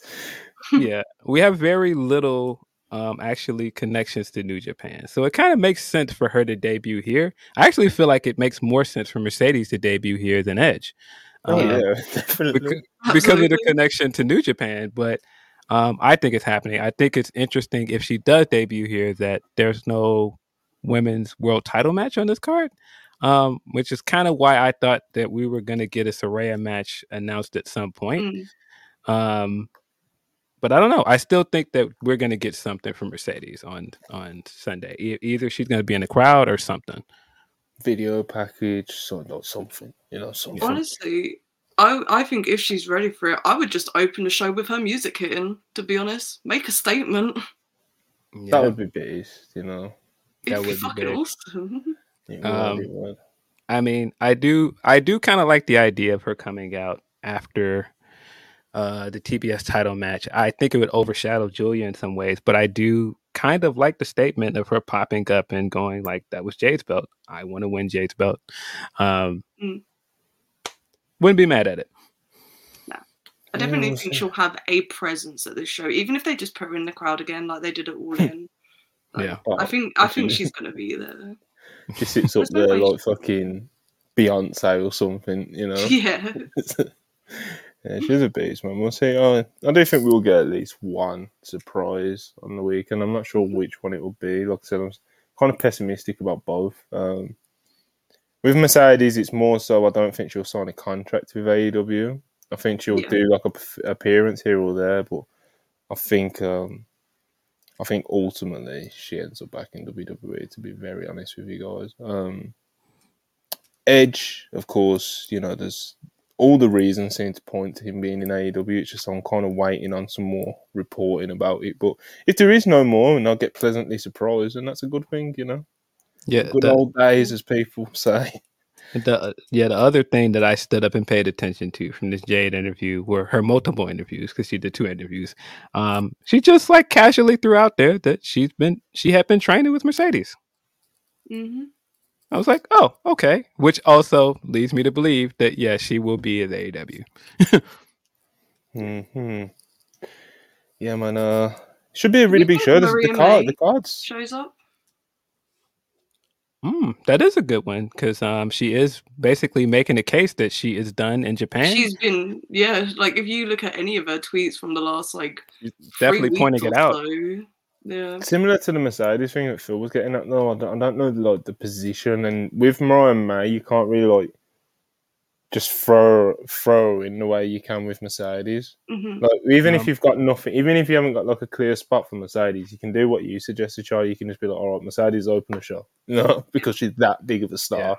Yeah. I mean, because of the nature of the TBS belt, you can do that with anybody because it's kind of an open challenge belt.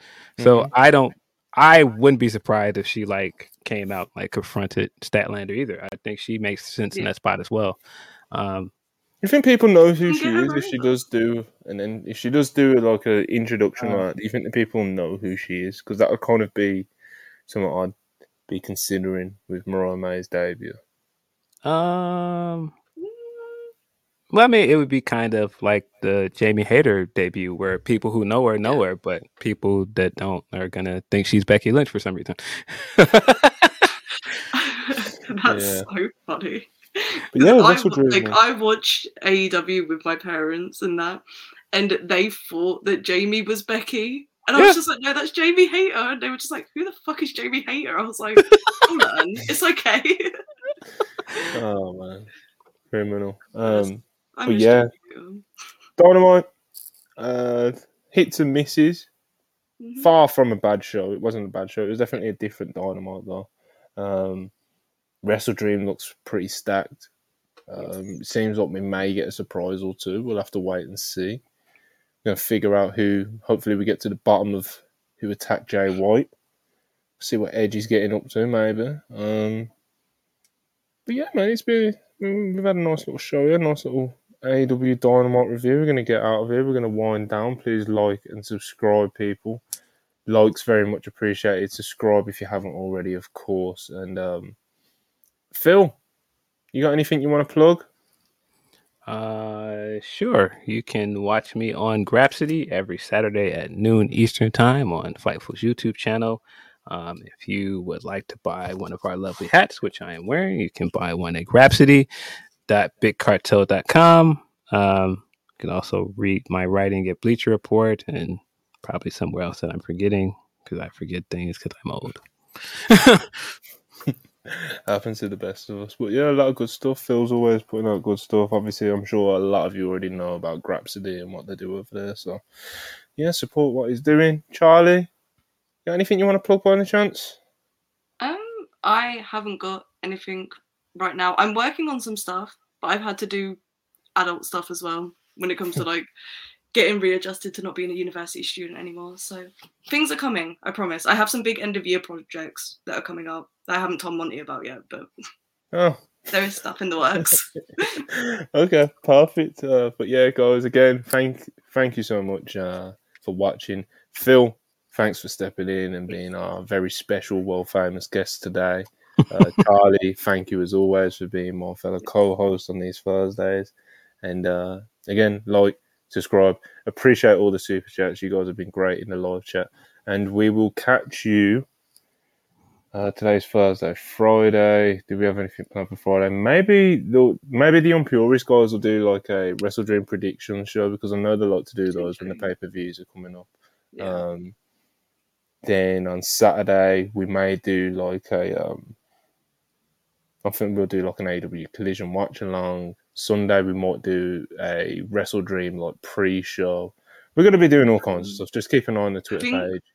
we discussed it briefly last night. We're definitely doing a Wrestle Dream watch along. Not sure about Collision yet. Okay. Well, no, as always, keep an eye on the WrestlePurists Twitter page, and you'll be kept pretty up to date with what we've got going on over here and on the Twitch channel. So, one last time, thanks for watching, and we will catch you over the weekend. Peace.